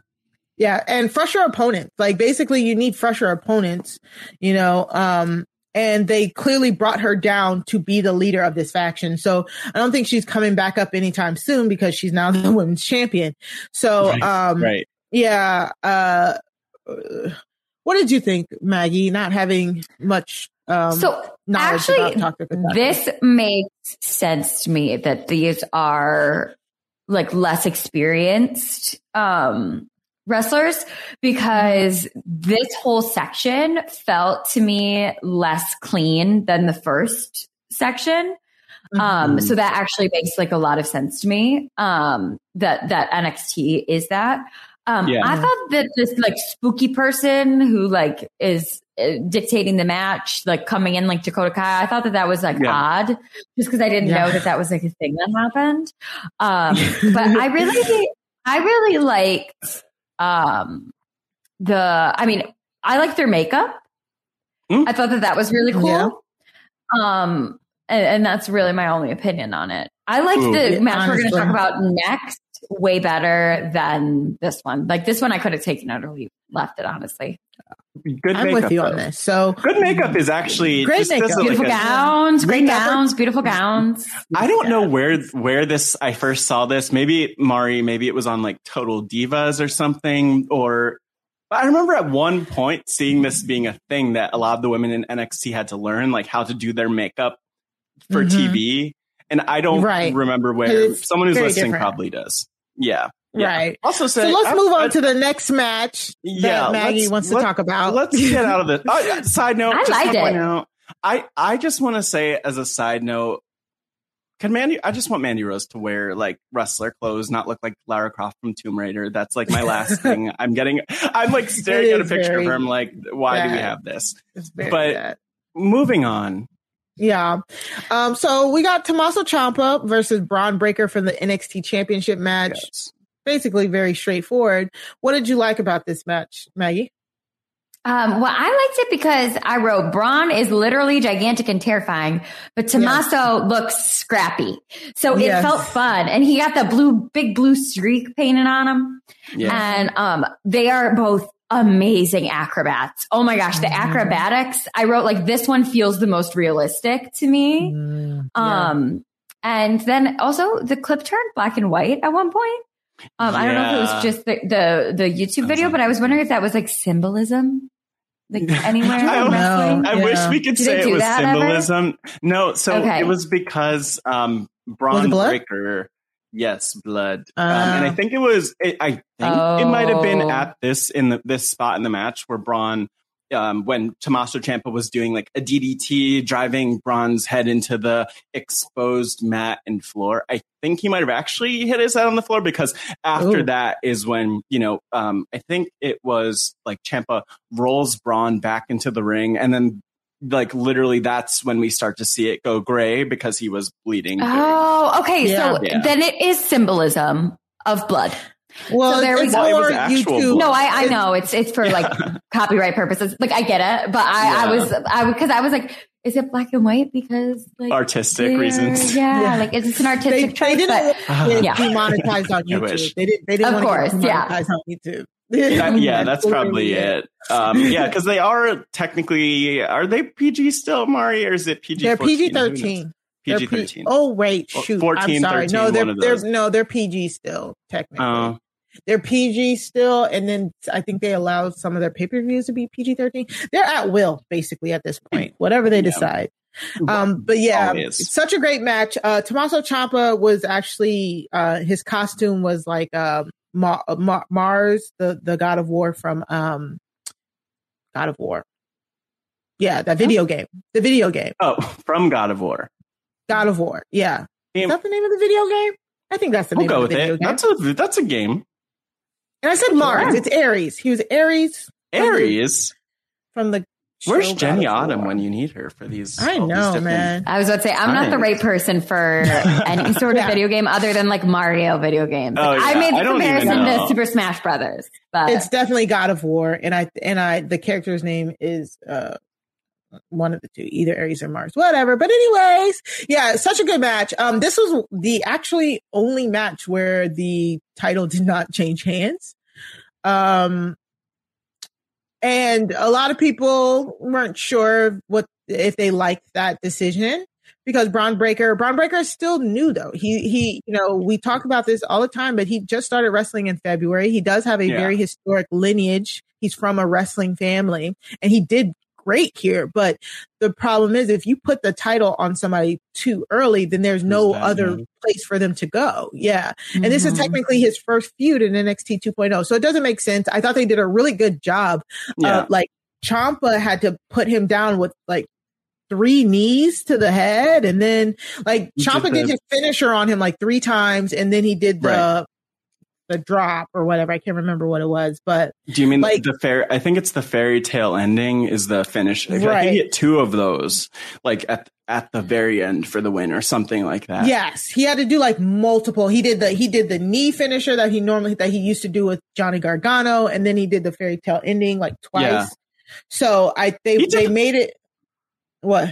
No, I was just going to say, like, literally everything you're pointing out, it's just him being, like, beat down the entire match. Exactly. Like, the in there, they made it, they're like, look, he has to do all of this to put this young man down. Like, that's a good sign. That's you're like, oh, Braun, it wasn't just one finisher, it was multiple finishers. That's how solid he is. So that was a great way to put him over while also, still having him lose. So, because like Maggie, Braun looked very like strong and dominant, like you said, right? Mm-hmm. Yeah.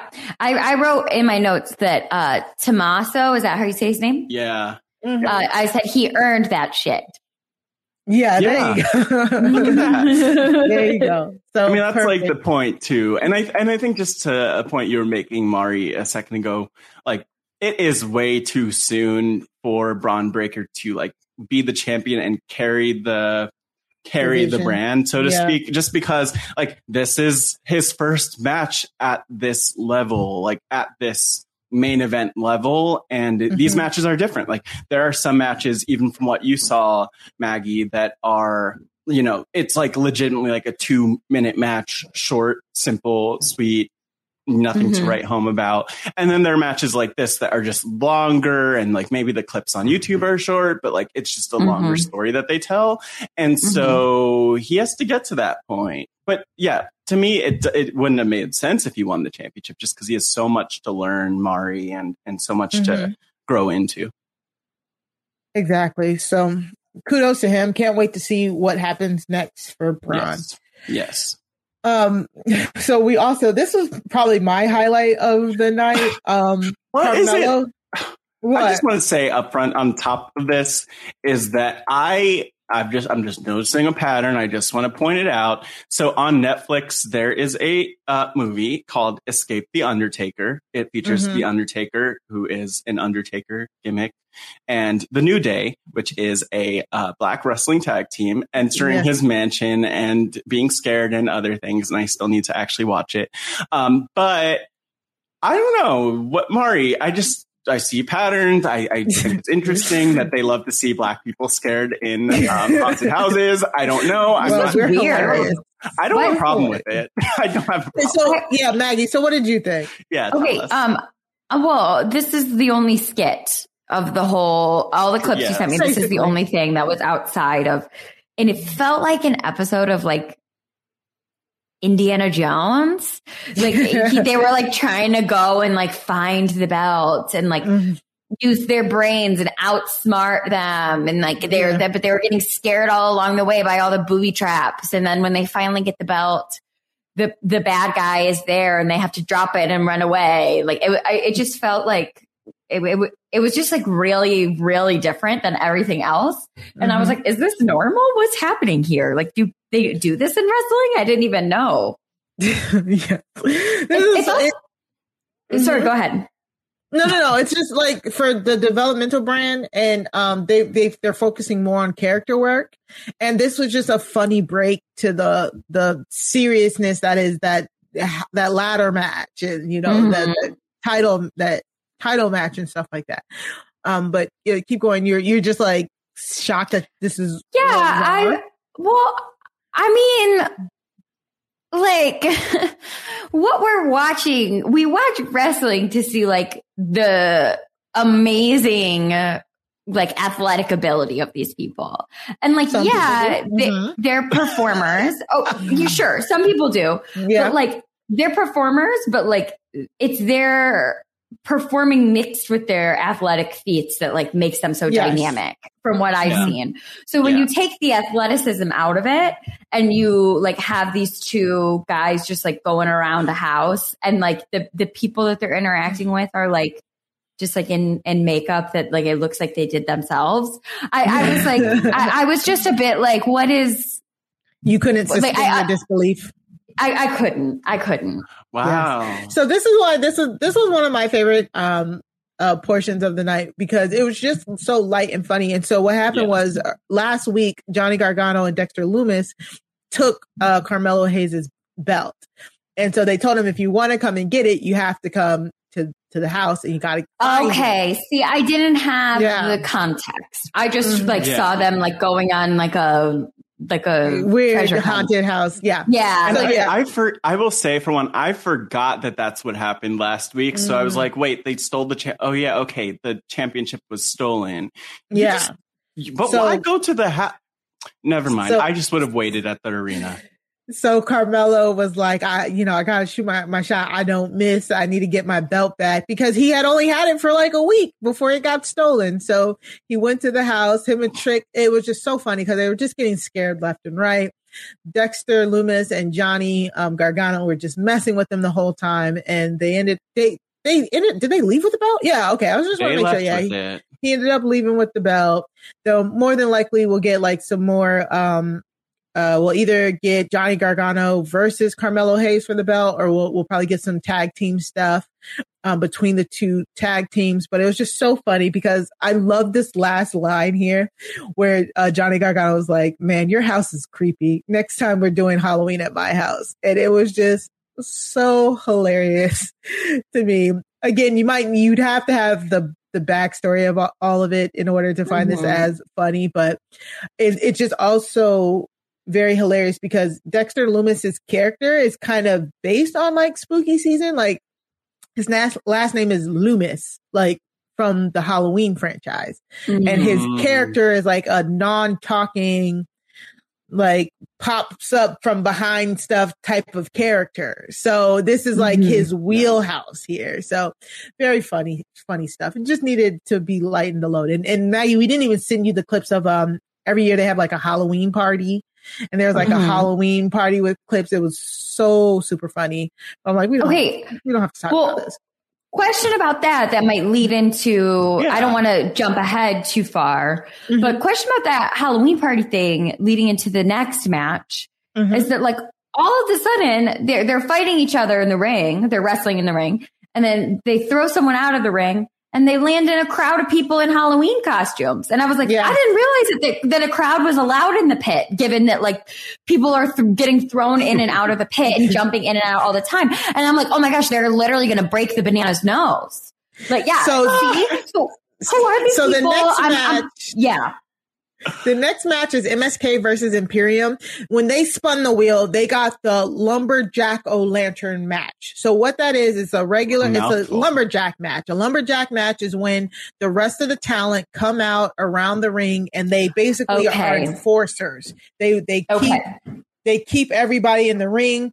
Like a normal lumberjack match, like if the babyface gets thrown out of the ring, the heels, the bad guys will start beating up on the babyface before throwing them back into the ring.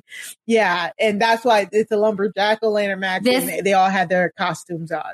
Mari, this makes so much more sense to me because I was like, are these literal fans who don't know how to like, you know, like just a person is coming at them and they'll be like, ah, like that's what I thought. But hearing that it's the other wrestlers who are just like dressed up, who are highly trained and know what they're doing. Yeah. Like that makes so much sense to me. But I thought it was like such a fun touch. As somebody who didn't know what was going on, I was just like, oh my goodness, like there's people there. It was really, really fun. I really liked this match. I thought that this was an example of, you know, like when you were saying this is the new like up and coming people who are like trying to get experience. I felt like I watched a lot of choreography happen and I could like physically myself as a non-wrestling watcher, like see, okay, now they're doing this choreography, which would mean to me probably that they are, not as quick as probably some of the way more experienced wrestlers. Like they're, you know, it's their movements are a little bit more segmented. Like I watched, the guy with braids, like sit in the corner nicely and just like sit there for about 5 seconds before the bald guy roundhouse kicked him in the face. Like, and I was like, but that was really, I thought that even though I was like, oh, I can like really see the choreography. Like the choreography was so good. I thought that it was really, really fun. No? Exactly. Am I? Yeah. No, it's good. Agreed. This is one of the better matches of the night. Imperium and MSK have been building on their beef for like weeks now. And I always talk about how much I like MSK and how quick all their choreography and stuff is. Matt, did you have any thoughts before we talk about MSK stuff? This was a great match. And I felt like the crowd really responded to it positively, or like they should have. I did.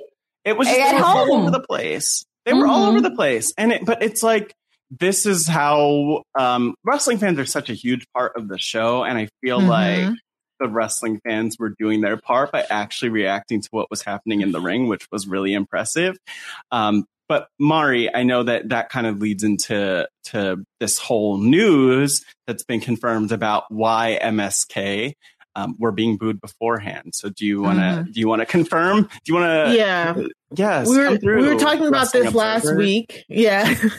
We were talking about this last week, but MSK was getting a lot of weird mixed reactions for a while in the on NXT. Like they were getting booed when they're clearly baby faces. Their moveset is babyface, and they were being portrayed as faces, but they were getting booed. And so we talked about it last week. The rumor was that Izzy's family was maybe poisoning the audience against MSK.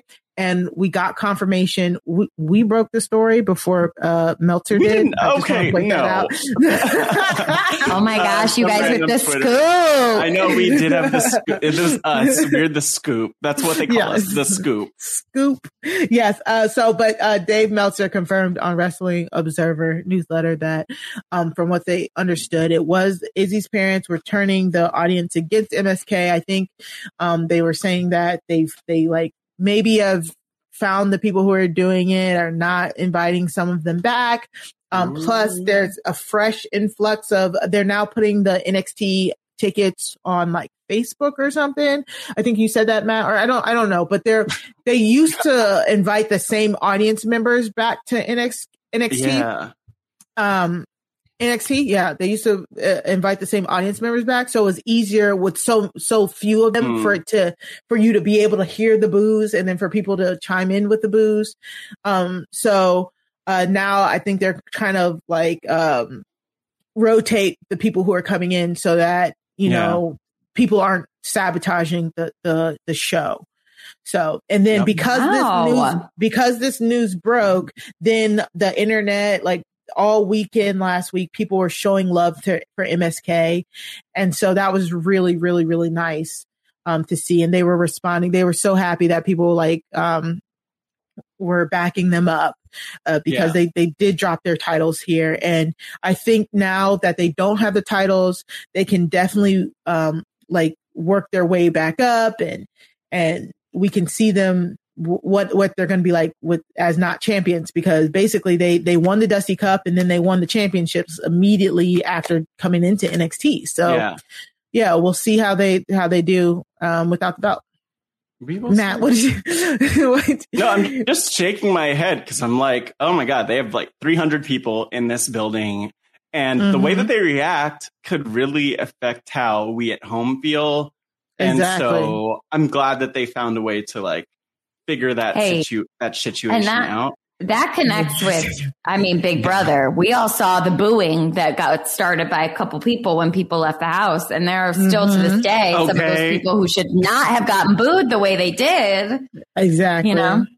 Or Big Brother Canada, how they could hear the audience booing had affected or cheering. Even though terrible. That did lead to one of the most iconic moments in BB Can history. It did, but as a true Big Brother Can 2 Netta fan, that was heartbreaking for me. I can see how you did not like that. Yeah, I get it. I completely understand. But yeah, so happy for MSK. Hopefully they can at the very least start off with a clean slate so that they're not burdened by people hating them literally just because Nash Carter had said something to the effect of that he didn't think Izzy should be taking a choke slam at 12 He didn't think a child years old. should be, a child should not be wrestling, which like, I'm not here to say that a child shouldn't be wrestling. That's not me. But it's just like, you got to make sure that it's like not gonna kill them or injure them permanently. But hey, that's the thing that happens. So I will also say, Mari, how do you feel about about Imperium, Marcel Bartel and Fabian Eichner as the champions? Any feelings, thoughts, reactions, anything? It's okay. Like, I know they're really good workers. Abs. Yeah. Oh my really God. They were on Those NXT UK. abs. And since I don't watch NXT UK, I don't have a real connection to them, but I do know that they are very good workers. They are, their character work are just kind of like silent, mean dudes. So it's fine. They're heels. You can sometimes do more with heel champions than face champions. So it's fine. I'm not like disgruntled about it. I would really love for some of these new, I think it's a good move so that some of these new up and coming tag teams can start aiming for the belt, like the Creed brothers, Briggs and Jensen, Hero. I don't know if Hero and Kushida are going to be, but this is a good move. It's a logical move, so I'm fine with it. Let me just, I think that it'll be interesting to see where it goes. Let's hope we get some interesting character work from them, though. Right. That's the main problem, has their character work. So, but again, maybe we missed it. So I think it might be us because that tag division is pretty good. I was going to say people seem like fairly excited about them winning. Right? Yeah, they were very excited about Imperium. Yeah. Good for them. So it makes sense. Good for those Imperium fans. Good for them. Shout out to them. Wherever they are. So, and finally, before we wrap up NXT 2.0, I just want to really quickly, I don't even care about the match, to be quite honest, but we have to talk about Diamond Mine issuing an open challenge. Like, this is such a good idea. Malcolm Bivens, he's the man. So Diamond Mine, Malcolm Bivens announces that Diamond Mine will be doing an open challenge, a pick your poison open challenge. So this means I'm hoping, well, at least what I understood, every week they're going to do an open challenge. And basically whoever comes out, it could be a tag team that'll come out and face the Creed brothers, or a woman can come out and face Ivy Niles, or like a man can come out and face Roderick, who is the current cruiserweight champion. This week they issued the challenge. Odyssey Jones came out to face Roderick Strong. I mean, it was a rematch from 205 Live that just happened. So there's nothing to really write home about in the match itself. But I really do love this concept. Like, again, I'm a sucker for open challenges. I love a good open challenge, and we saw a few this week.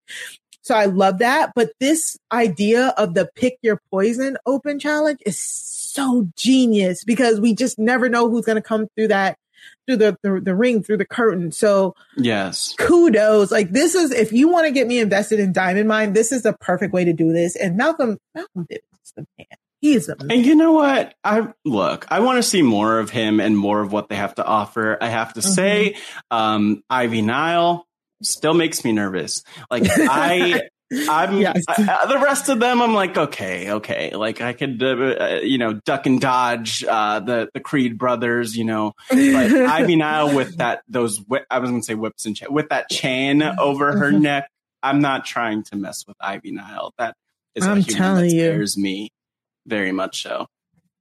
What did you think about this, Maggie? I just thought that this was another example of like Odyssey Jones being literally 2 times larger than his opponent, and like still getting roundhouse kicked in the face and passing out. Like, that was fun. I thought that the match was fun. I liked this one. Mm-hmm. Yeah, I think the big thing, I mean, the size difference was huge here. But the thing with this is that I almost feel like Odyssey Jones is like still working his way to being like a truly competent, big man, quote unquote, character. Because he's strong and he's big, but like, imagine when he really is able to like put in all of the pieces and really like navigate the ring as a big character. Because I felt like he had the size, but it wasn't like, it didn't give me like giant, like we've seen from some people, just tossing them around and doing all these special strength and power moves. And so that's the one thing. But it was nice to see him at all on the show. That was really nice. Yeah, Odyssey Jones has been like billing himself as like 405 Live, like, because he's been wrestling on 205 Live a lot, which is literally, Maggie, it's called 205 Live because it's like you're supposed to weigh under 205 pounds in order to, like, that was the original, Oh no, yeah. But it's it's just kind of become a fourth brand of its own, like a small brand on its own that barely gets nobody really watches it. And so they use that. I think they use that as additional developmental for some of the new stars. But he's been on it pretty regularly. And Odyssey Jones was a part of the breakout tournament. I think he got to the finals with Carmelo Hayes, if I remember correctly. So yeah, he's still coming into his own. Great match. I just love this open challenge. I really hope, I want to see Ivy Niles I want to see her wrestle. Like, I want to see her wrestle. We'll get it. We're going to get it soon. I know. I hope we get a women's match, or even the Creed brothers. I actually really like the Creed brothers, and we talked about it last week. I was so pissed they lost last week. So I just love that their background is in amateur wrestling, and they're named Brutus and Julius. So I like those names. I do like the names. I do feel like, though, the thing with the Creed brothers is that they, like, there was that, Maggie, you actually referenced the moment where like there was the big dive onto all the people in the costumes at the or somewhere in the lumberjack match, and the Creed brothers were out there, and like, you could see an experience in different things. Like, they had their backs to the person who was falling off the top rope. which is like a small inexperienced thing that makes me nervous. Yeah, that's like that's a safety thing. So don't love that, but that's kind of what happens. Because you're always welcome and excused, Maggie. Thank you. Yeah. Yeah, because that's the little things they have to work on, because they are just amateur. Their background is amateur wrestling, so they have the wrestling part, but you kind of need the entertainment part and the little details. So good for them. And that's it for the NXT Halloween Havoc special highlights. You can find all of the highlights in our show notes in your podcast feed or in our YouTube. Next up, let's talk about SmackDown. I thought this was fun. Yeah. This stuff was fun. Show. Yes. Exactly. This one I felt has the best entertainers. Like the best people who know how to like talk, put on a show. They know their characters. Like I also thought the production value specifically in this one was perhaps maybe, there wasn't a ladder challenge. So I don't know. Yeah. I just meant like when like, I don't want to jump ahead, but like when like Shotzi came out and like that all, I was like, whoa, this is so, like really fun. I had a good time with this section of it all. And there's clearly a lot of like lore, like that. It feels very much like when you watch, so again, I'm going to give you another comparison. We're with you. When your mom loves soap operas and she watches them every single day or whatever, or your grandma, and you sit down to watch one with her and gather that there's so much history between two of these characters. And you're like, what is like, why is there this, like, what's happening here? Like, this is so charged, even though it's like nothing really happens between them in that episode, but you're like, this is so charged. And you're like, Grandma, what happened? And she's like, oh my gosh. And there's literally like, she could go on for 3 hours about the history. Like, that's how I felt with all of these matches. Like, so we had the same childhood. Right? Literally. Was it Days of Our Lives? Because that was mine. General Hospital. General Hospital. But you know what I mean? Like I was watching this and I was like, there's so much weight to all of this. And I really, like, you can tell, like, that's why I'm saying, like, I felt the performances were really strong in this grouping because I could feel that, like, all of the weight.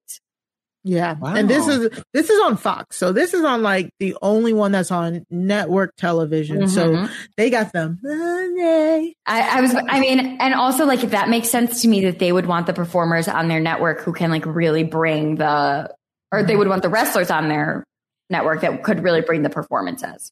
I don't know if that's bad to call the wrestlers performers instead of wrestlers. They're everything. And they don't even call it. They don't even call them. They call them superstars. Superstars. So, okay, great. Call them whatever. Well, the superstars on SmackDown, I thought were really compelling. Yes, and so we start off with Charlotte opening SmackDown with, I guess, an open challenge. It was like a backhanded open challenge. She basically was like, it was more like she hit the escape button. She was like, "Oh, Sasha, you want to wrestle me? Okay. Let's just have someone else come out here and wrestle." Yes, is what exactly.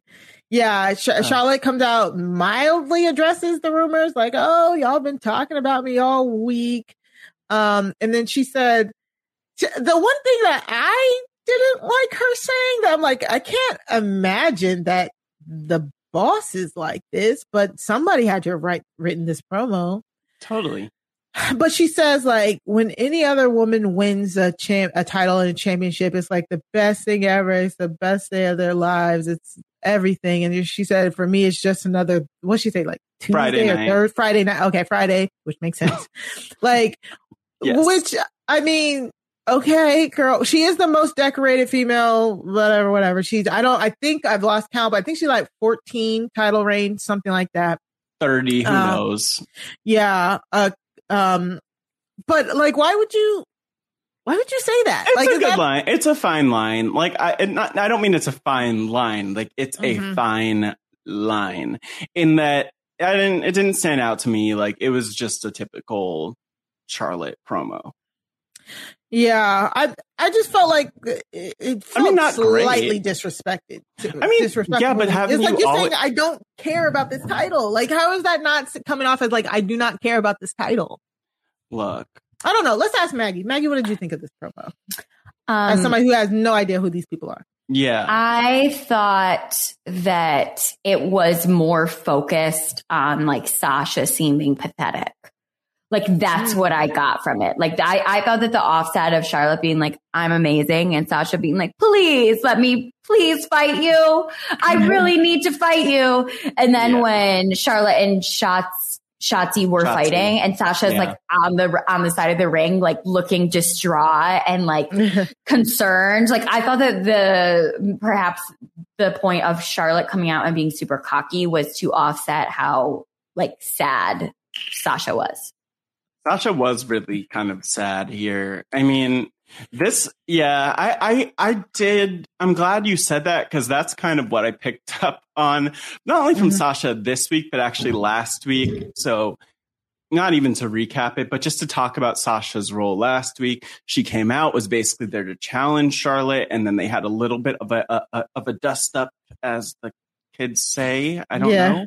Right. But, that was kind of like an afterthought. And I also kind of felt like in the Charlotte-Sasha dynamic, she kind of ended up being a little bit of an afterthought, especially because it became about what happened after the match, truly. Wait, who became an afterthought? Sasha kind of did for me in this. Yeah. Well, because let me just explain. This was very confusing to me as somebody who watches wrestling every week, who analyzes the dynamics of the storylines. This didn't really make a lot of sense to me. I don't know if I really liked it. First off, they've been talking about how Sasha will probably be the number one babyface for SmackDown going forward. So in order to do that, you have to flip her alignment, because the last time we saw her, she was acting very heely. She was acting very bad guy-y. So going up against Charlotte automatically gives you like 50% towards good guy, because Charlotte is, a natural heel and natural to root against. So that's what we got. That's what I was getting when she first came out. Then Shotzi comes out to accept the open challenge. And I had two minds of this. Shotzi was actually a really good babyface. People love her in NXT. People really got behind her. However, she's been on the main roster for, what's it been now, Matt? Like at least a month, I want to say. I think 3 months. Was there. She got there in July. Did she really? Jesus. Yeah, with Tegan Knox. They randomly showed up, after Money in the Bank. Probably the week after. Yes, it was something like that. I knew she had been on there she had been up on the main roster for a while, but they took her off of TV. They took her and Tegan off of TV. I guess they had nothing for them. So when you have somebody who's a hot commodity, people like her, the random pairing with Tegan, because she wasn't pairing with her before, but you take them off of TV for a while. People like me, I just forgot that she had not been on TV for 3 months. Like she's had little backstage segments here and there, but nothing significant. So when she comes out initially, the crowd reaction is like, oh, it's Shotzi. When before it used to be like the roof would go up, at least especially in NXT. Again, that is a smaller audience.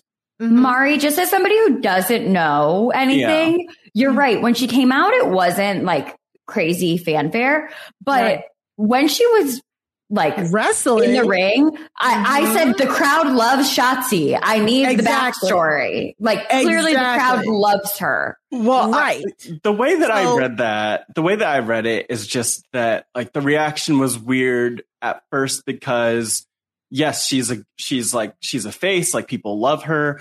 But yet she's kind of in this heel spot where it's like, no, Sasha wants the match, but now Shotzi's getting it. So there was like a little bit, teensy-weensy bit of a mixed reaction. I think it was a confusion reaction, just like I am. Yeah.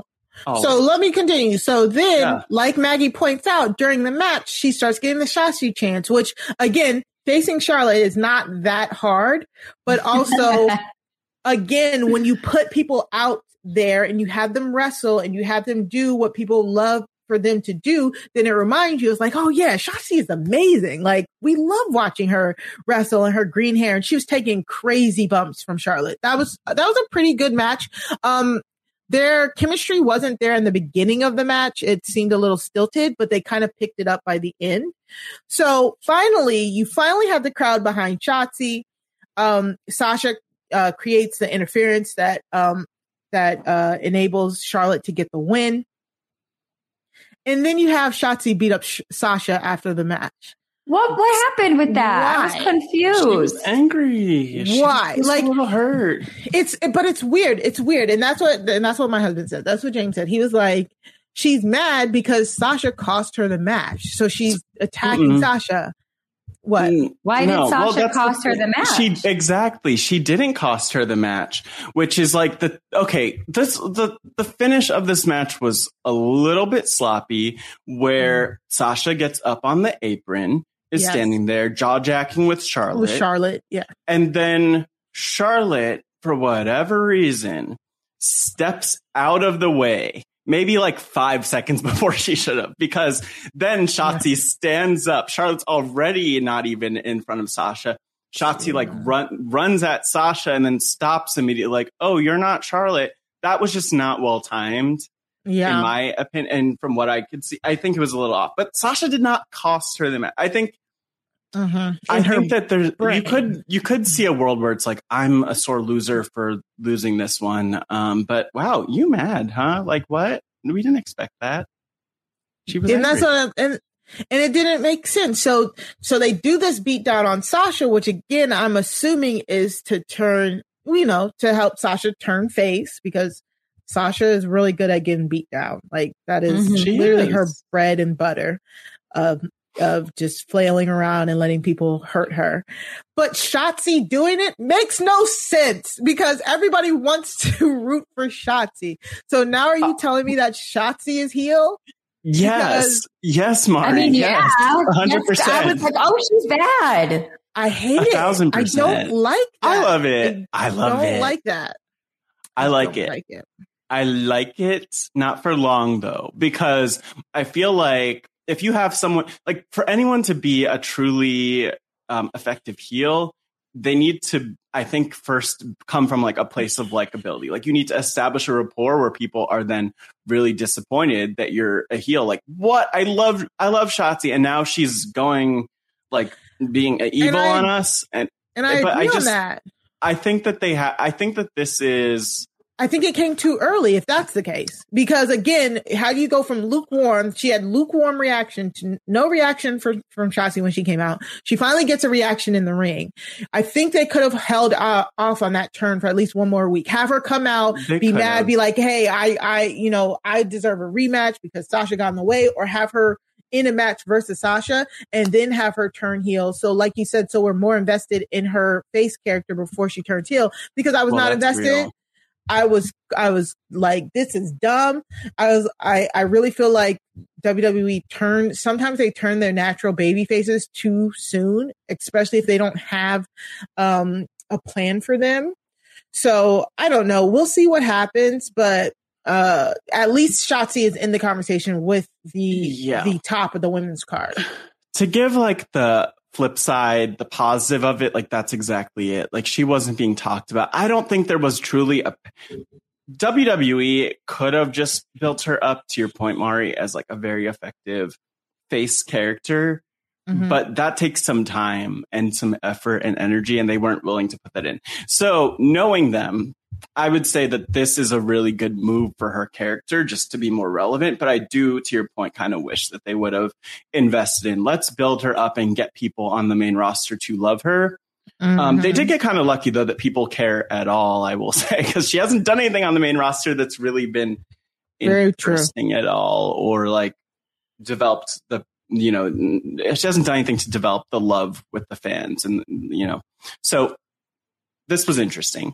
But I like the beatdown. I like to see Sasha get thrown into the tank, and I hope Sasha's. I hope that like they figure out what's happening. Like, is Shotzi going to team with Charlotte? I don't know. I don't think so. I think we're just going to get Shotzi versus Sasha next week. And then that's what's going to happen. And then it goes back to it being Charlotte Sasha versus Sasha. Charlotte. Yep. Mm-hmm. That is kind of an annoying aside if that's all we get, but we'll see. I mean, we could speculate. We'll see what they do with this. Hopefully, let's just hope that they commit to Shotzi's new heel character. That's like all I will say for now, because they're doing it like go full force WWE. I guess I just don't. We need to move on, but Shayna Baszler is right there. Like that's if you need a heel one, you have Charlotte, and then you have heel two in Shayna, who they have been building up. So like,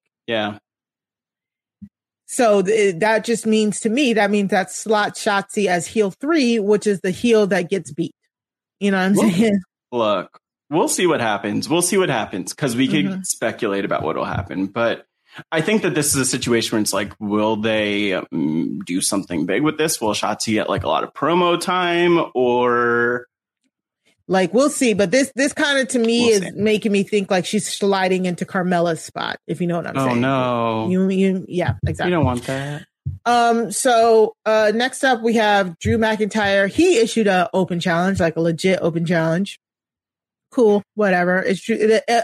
One thing you'll notice, Maggie, issuing open challenges is a very face thing to do. Like the good guys are like, I can take on anybody. So like, because they don't want to like make an enemy and be like, I'm calling you out. This match, the only thing I have to say about it is that like they are just throwing around their body weight.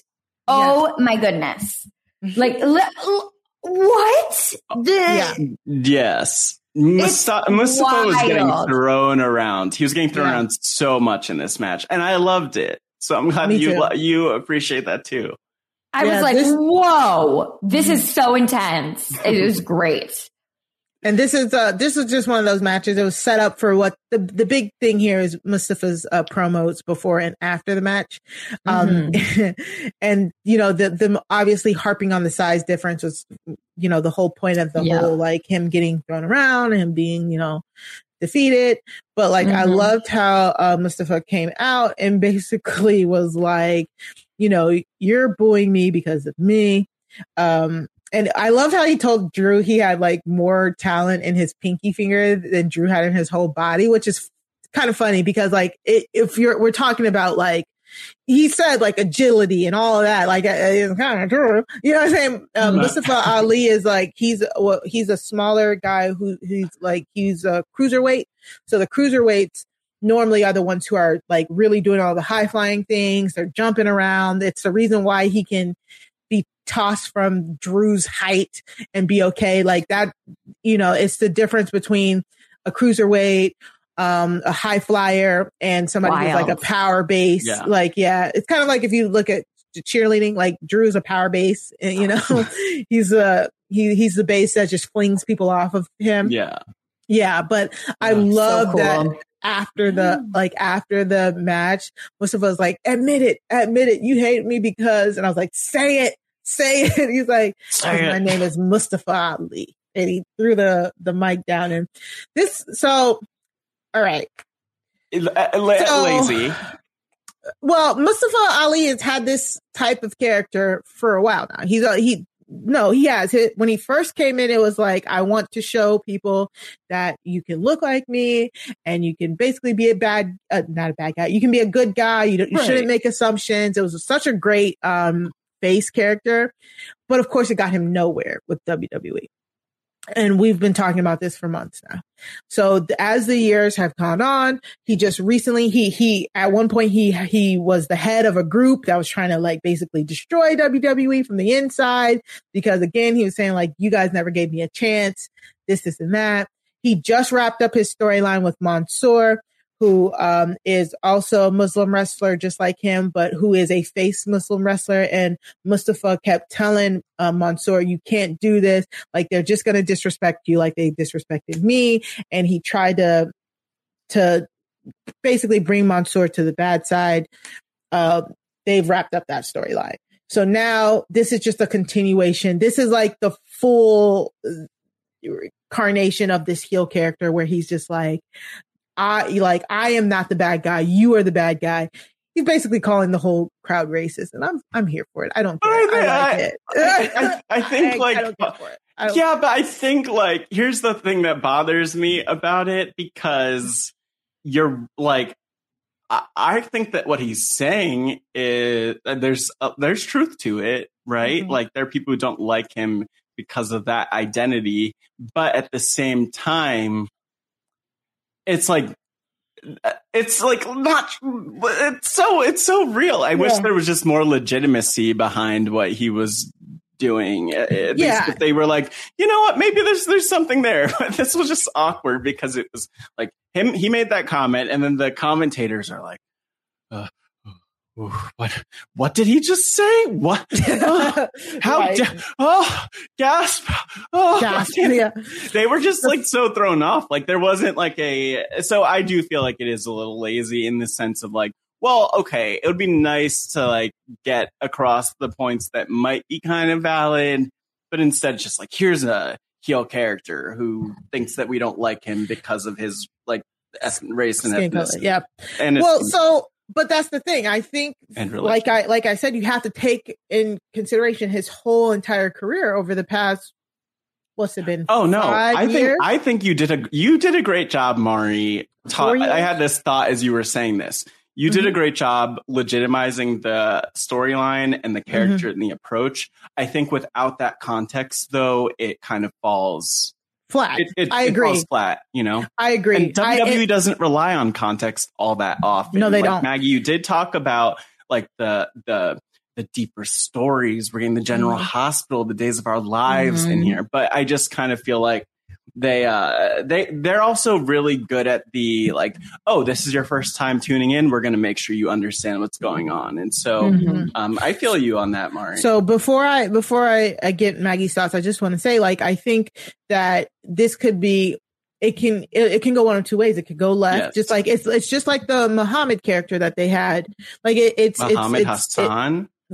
Muhammad Hassan, yes, it could go in that direction of that character where he started off, you know, the same kind of way, or, you know, if they put full control into Ali's hands, it can be better because Ali is just really good at what he does.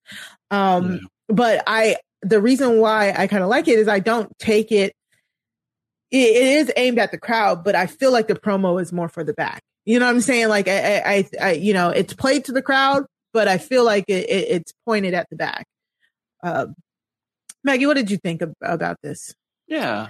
So I got the fact that he was referring to his, you know, his ethnicity. Culture. Absolutely. I got the fact that that's what he was referencing, but I figured I would just need to come on and hear you guys contextualize it for me, which you've done an amazing job.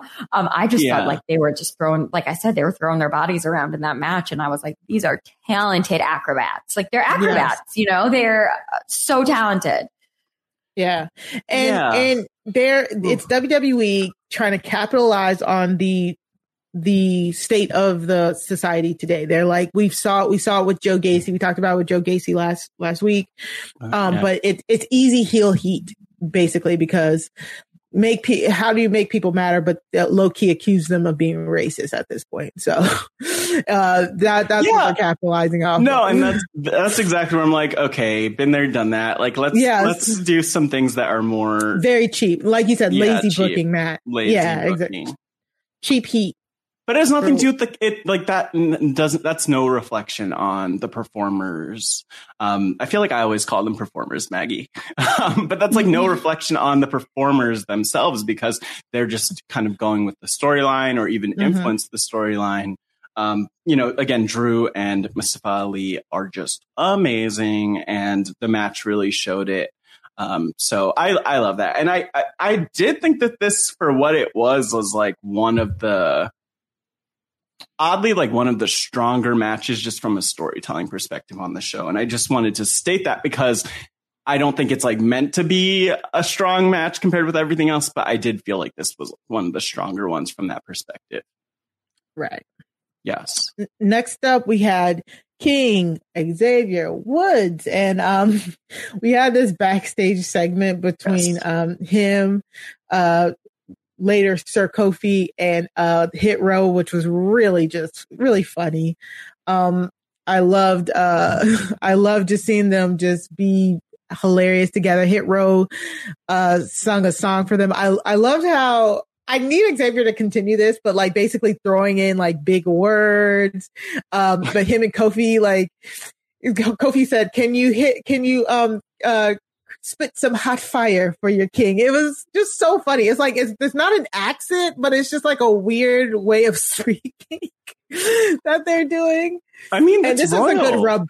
This is a good rub for Hit Row. This was definitely a rub. This is letting people know, oh, they're good with New Day. They're good guys. Like, come be goofy with New Day. Come get people inspired with Hit Row. Before we talk about the knighting, Maggie, what did you think about this backstage segment here? It was fun. It was cute. It was, I thought that it had like the energy of the Halloween haunted house thing, where it was just like everybody's having a good time, with each other, which is fun. And, I just, I thought it was cute. I was more confused by the knighting thing. And then when the match started and I realized that they were like tag teaming together, I was like, he was knighted because they're like on the same team. Like that's just like generalized confusion on my part. Sorry. That is the New Day. They are a team. Big E, the world champion, was also a part of their faction. And they're like one of the most decorated tag teams in all of the WWE. Right now, Big E is off being world champion on Raw, while Xavier Woods, the reason why Xavier Woods and Zelina are wearing the crowns is because they won tournaments. Yeah, they won. I see. Okay. So he won the King of the Ring tournament. I think they said it in the clip. And so now he's the king, and he wanted to knight Kofi, who was his tag team partner. They've been partnering, a part of the New Day for 7 years now. And he knighted him. But not only did he knight him. So, Maggie, you watch Game of Thrones, right? I thought you watched Game of Thrones. All of it. He made Kofi the Hand of the King. And he gave him the unicorn pin in the style of the Hand of the King. So that's what was happening here. And it was so fucking hilarious. Nobody really wants to be Hand of the King. That's not a good place to be in Game of Thrones. It sounds quite often can lose your head, but it was so hilarious.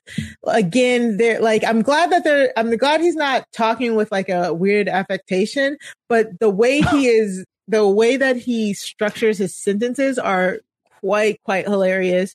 You can definitely tell he's using like bigger words and stuff. And then of course all of a sudden the Usos come out to be party poopers, as they are want to be sometimes. They are the current tag team champions, the Usos. So I thought that it was really like they're like terrifying rock metal gods. That's what I wrote about them, like in their like styling and stuff. I thought really like they had the one guy when he was like in the actual wrestling match was wearing like leather shorts and like had like long red hair. And I was like for whatever reason, I was like, this looks like a heavy metal, like headbanging, like front, like singer. But maybe that was just because I was, I have never seen these people before in my life. And that's totally off base. Yeah. What do you have against leather shorts? Literally nothing. I actually, the next one, I have many more opinions about their wardrobe choices, but we'll get there. Yeah. Right. Yeah. What did you think about this knighting, Matt? I I really appreciated the knighting. I like that Kofi is Sir Kofi now. Like, yes, that's fun. Joining the tradition of people like Sir Elton John, Sir John McCartney, others. Sir Kofi fits right in there. So that was really nice. But I wonder how it will play out, what they'll do. They're going to have so much fun with these segments and promos. And it does always seem like that the New Day has a lot of flexibility or leeway when it comes to what they're saying or what they're doing. They're very trusted to do that. So it's going to be fun. It'll be fun. Let's see how long it lasts for, because I am curious, like, how long that this, like, King Woods could be King Woods for the rest of time in my mind. Sir Kofi is interesting, though, because he was world champion. Like, he was the main New Day member for a while, and then now he's kind of in the backseat role, which I think is a good one for him to support Xavier Woods more. Let's see where it goes. It's wrestling. You never know. Well, I mean, they did just pin the tag team champion, so one would think at some point we're going to get them versus the Usos for the titles. Yeah, you'd think so, but I think that's like, I think it's going to be interesting to kind of see how this magic unfolds. I mean, a New Day Usos match is never something that you could truly complain about. And I'm telling you, we saw all of, like, the classic New Day Usos magic. I don't even know what's going on in half these pictures, but, like, that's the thing. It never gets old to see them in the ring. But at the same time, I was like, wow. Together. The thing that's amazing about them is that you kind of just have to look at it and say, like, okay, they're going to put on an amazing match no matter what. And that's kind of what we got here on SmackDown. They headlined. Yeah. It did feel weird, though, because at the same time, like, we've been getting the New Day alongside Big E for a while in these, you know, more, we saw that more on Raw and more before the draft, but we saw them in that spot. Whereas we've also gotten a lot of the Usos with Roman. And so I thought it was interesting that we didn't have Roman around, or Paul Heyman, or some of the others in this scenario. But great match. Just, like, strange, because I feel like I'm so used to both of these teams being plugged into their storylines picture. Exactly. And that's the great point. Like, hopefully this is leading towards actual storylines for the tag teams themselves, as opposed to them being peripheral characters to the main belts. Good word. Yeah. That's a great word. Peripheral. I'd be thinking. Yeah. So, next up, Maggie has to talk about these wardrobe choices. We got Rick Boogs and Shinsuke Nakamura versus Happy Corbin and Madcap Moss. We just killed everybody's headphones right there. In a trick or treat fight, which is a street fight with pumpkins and stuff. Maggie, what was your initial thoughts on all Well, my first note about this is that they're just beating the shit out of one another with sticks. Yeah, that was my first note. Candy corn painted sticks, mind you. Yeah. Oh gosh. How could I forget that crucial detail? But so they're dressed up for Halloween, or no, these are just their costumes. Not at all. Okay, because why is one of the guys in a button-up shirt with red suspenders and, like, pants? Yeah. Like, why does he look like he's performing at a musical theater showcase? It's practical. Yeah. It's practical. Well, I don't know. Then the other guys are in, like, a singlet, or is that what it's called? A singlet? Yeah. No, wait, by the way, oh my God. That's practical. That's great. Not.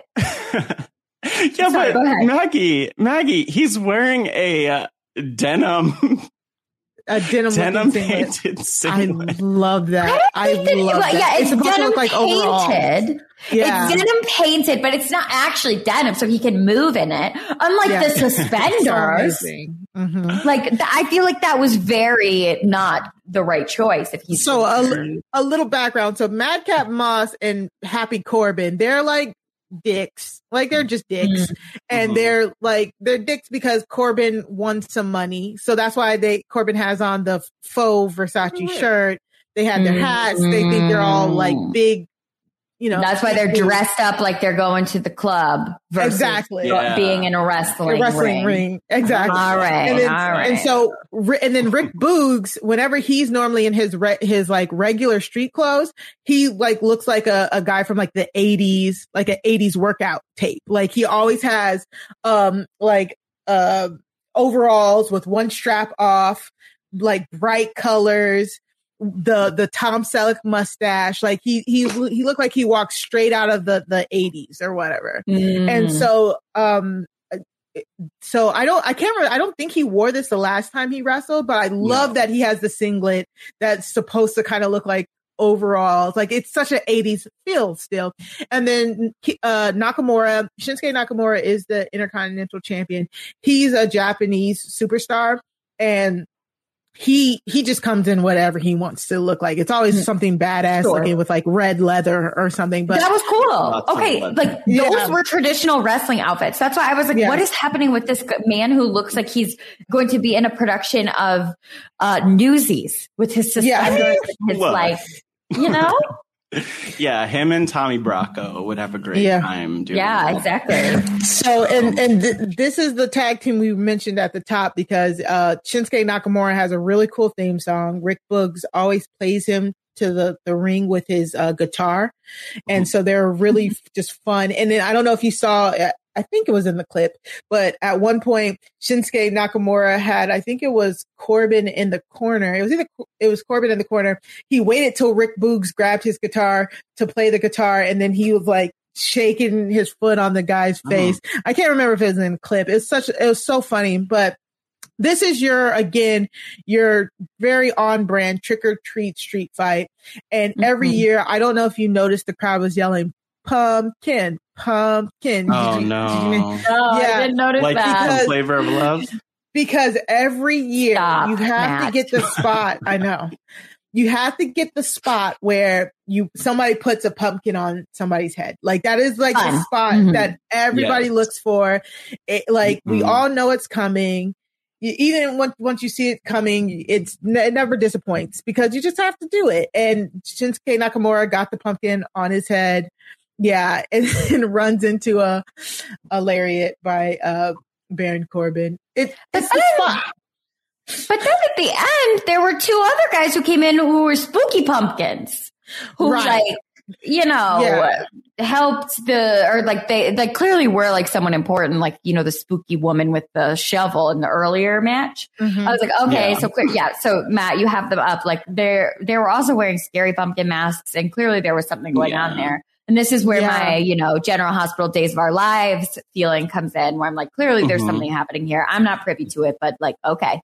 Yeah, so Madcap Corbin gets the pin on Rick Boogs because two mysterious people helped them. Come to find out, it is Angel Garza and Humberto.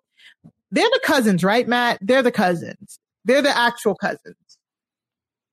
Because I know it was a storyline, but I'm pretty sure. I'm not on their 23andMe, Mari. Oh my God. Anyways, but they're another tag team, Maggie.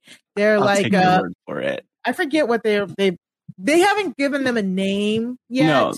No. Yeah, but they're another tag team and they're just getting involved. And it was pretty funny. That's all. Yeah, fun. Get some heel heat there. Yeah. They were just being creepers before they took the masks off. Like really slowly walking up the steps and on the apron. And so I was surprised that it was them, actually. I wasn't expecting it, but me neither. You know what? There's no context for this, Maggie. But it's like we're getting the tag team action. Yeah. And it's building. It's, I think, kind of building the tag team division. Let's see how long that lasts. But exactly, it is good that they're trying to do something there. Exactly. Too many pumpkins. A lot of pumpkins. The people wanted the pumpkins, y'all. The people wanted the pumpkin. Pumpkin. So finally, let's talk about Naomi versus Shayna with Sonya as a special guest referee. So, okay, a few things. First of all, few things. Such a great, again, I'm still loving the storyline. I still love that Naomi and like Sonya Deville, who is a WWE official, is using all of her official power and her capacity to mess with Naomi, because I love that, because it's getting Naomi over. People love Naomi. Is she? Is Sonya a wrestler, or she is only a ref? She is a wrestler. So she's a wrestler. Okay. But she has been for the past year, she's been working as a WWE official. So she's kind of like like she's been at contract signing. She's been making matches. She's been a WWE official. She hasn't wrestled in, at least almost a year, maybe a year and a half or something like that. Mm-hmm. Yeah. Like since SummerSlam last year. Oh, okay. She kind of wrestled last week, kind of. Yes. Oh, yeah. Technically, yeah. Technically, even though she hasn't like really wrestled as part of this storyline, but she does it all. She does it. And then, she's been seeking Shayna Baszler on Naomi. So I love the movement of this storyline. However, poor Naomi missed her springboard. I've never seen. This is probably like the first time I think I've seen Naomi miss her springboard. I think, Mari, that here's my theory with that one, with that slipping thing. Was she supposed to hit it, or was Sonya? My theory is Sonya was supposed to knock her off the rope. She was standing right there. I thought so too. And then it was so smooth, but that's my theory. That's what I'm sticking with. That was my theory as well. At first I was like, oh, dang, Naomi missed her springboard. But then I was also like, Naomi never misses her springboard. And then I looked back at it. I was like, Sonya was very close to that rope. I do think it was supposed to be like Sonya was supposed to like hit the top rope, make it look like Naomi fall in order for Shayna to get the upper hand. But I guess we'll never know. No. I think that this is a good theory. And I will also add that I think the camera angle sort of made it seem like that was what was going to happen, because it really just made it look like Sonya was supposed to be like, boom, I'm going to hit the rope and make you fall. Exactly. Which did not happen. But maybe it's just us being so creative and being wrestling fans that we think maybe that should have happened. They just didn't plan for it. Exactly. I agree. I think it would have made a lot of sense if that happened. So either way, Shayna Baszler still got the win. Shayna Baszler still choked her out. It still moved the storyline forward. Afterwards, we got Naomi. And not only that, but Sonya did the quickest 3 count. First of all, she did the quickest 3 count. She didn't count for Naomi at all. So no matter what, we still came out of it like, oh, Naomi was screwed. Afterwards, Naomi was walking back and she said, Sonya Deville, whenever you decide to hang up your official's coat, I'll be waiting for you like to wrestle or whatever. Yeah. So I don't know. What did you think about this, Maggie, real quick? I thought it was fun. And the story was really clear. Like the story was clear that Sonya was evil, headed out for Naomi. And then the like after show interview with her, like the girl who won, Shayna Baszler. When they were like, what do you have to say about the fact that you only won because Sonya has it out for Naomi? And she was like, no, I can beat anybody and do anything. I thought like it was like a very fun, traditional, like wrestling sort, like this is the story, sort of exciting storyline I would expect. And but it was really executed very well. Yes. And I think that's a great call, Maggie, because like it also is now Shayna is like pissed because people think she can't really go out and hurt somebody when she can. Shayna has an MMA background actually. So yeah, that's why she does that choke out. So I like this. This was so fun. It just gets more people on Naomi's side. And I thought to myself, like in the middle of the match, I was like, hold up. They have to set up for Survivor Series. Survivor Series normally has a traditional 5-on-5 match where like 5 women from SmackDown go up against 5 women from Raw. And I was like, oh my God, is Sonya going to try and keep Naomi off of the SmackDown women's like Survivor Series team? That could be another thing that they could use to further this storyline, because I'm pretty sure they got to start building towards that soon. It's in 3 weeks. So either way, this is so great. But I'm excited. I love this for Naomi. She said she wanted a storyline, a really good storyline before she eventually retires. And that's what I think that's what this for is. sure. This is fun. Mm-hmm. Yeah. Mm-hmm. She needs to, like, I'd like that she's getting this time, and I hope that it will, maybe there's like a path that they see for her to propel her into the championship picture after this, because she's been there. It's just been a long time. So we'll see. But see, the funny thing about this is, like, I don't even care about Naomi being in the title picture at this point anymore, because like she said, she's been a women's champion, but they never booked her as the women's champion. Like when she was holding the title, they never gave her any solid feuds. Like they really didn't. They just had her going out there and wrestling people, and it just like wasn't fun.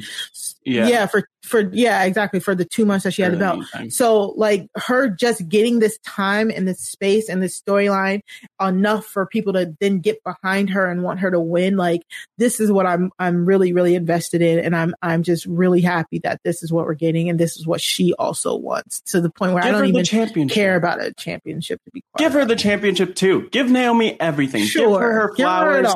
Give her her glow. Give her her glow sticks. Give her her plush pins or plushies. I don't know what those things are called, but like the little or the little pop figures. Those two. Do that. Mm-hmm. She does. She has a Funko Pop. I have one. Funko Pop. That's what the kids call it. Thank you, Mari. Mm-hmm. Oh my god. All right. So that's it for the highlights of the week. Again, all of the highlights of the week, all the clips that we talked about can be found in a very easy to watch playlist that can be found in the YouTube description or your podcast description in the show notes. Such a fun week in wrestling. Maggie, what are your takeaways from what you've seen? I think that these people are such amazing athletes, and like they're doing choreography, right? And they have to be able to keep themselves safe. And I think that like if you watch wrestling and want to, like, wrestling is sort of like a scripted TV show a bit, right? Because there's like storylines and all of these things, but on top of it, like they're not just like acting, they're also performing these incredible feats of agility and strength and all of this.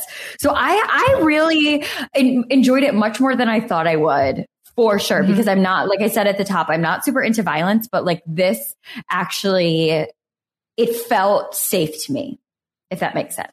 Yes, exactly. It's like stunting. It's like choreography. It's all the things you said. It's just so fun. And I'm so glad you liked it. Thank you for inviting me. No problem. Who are like your favorites? Like who, if we continue to send you clips, you'd be like, I want to know how this. I want to know I want to know what's going on with like Naomi and the ref woman. Yeah. I also liked the guy. I want to call him Tommy. That's not his name, with the blue streak down his, like he was Tommaso Ciampa.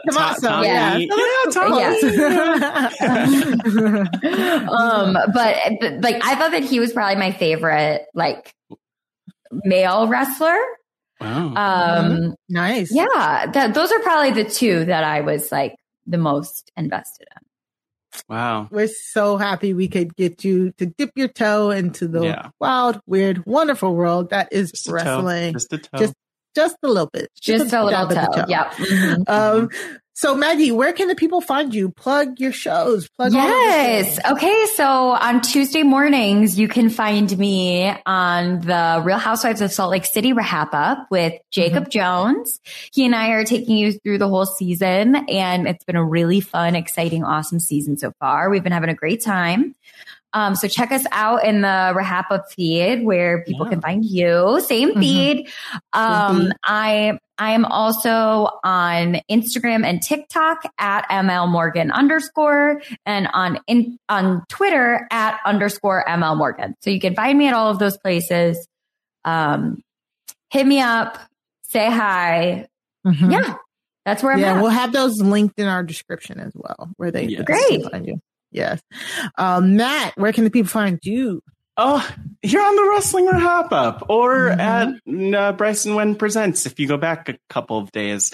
I think they saved them. Yeah. I mean, yeah, you could find me wherever. I will show up. But right now, mostly you can find me at Matt Scott GW on the social media. Hit me up on Twitter, tweet us, and yeah, let us know what you think. It's always great to hear from people. I could not say that enough. Thanks for making it to the end of this episode. Mari, where could the people find you? Of course, you can find me here every week on the Wrestling RHAPup podcast, but also you can find me on post-show recaps doing an Insecure recap show with, the great LaTanya Starks and Chappelle.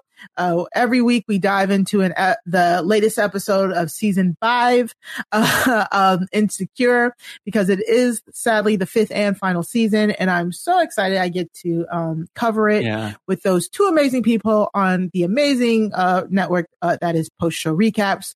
So just you can head over to Post Show Recaps feed and you can find us in there. Just like Maggie said, you can find us on the RHAP recaps feed or on the Wrestling RHAPup feed. Before we go, I just want to say, if you haven't listened this week already, go check out the Bachelorette RHAPup podcast. Every week, Amy and Haley cover what has been the busiest year of Bachelor so far on the Bachelorette RHAPup. This week, I think they had Rourke on. They have lots of great guests on from time to time, including myself. They already promised Matt that if there's a wrestling themed date that they'll have us both on this season. Oh gosh. But you want to get their takes on the romance, the roses, the right reasons, and more.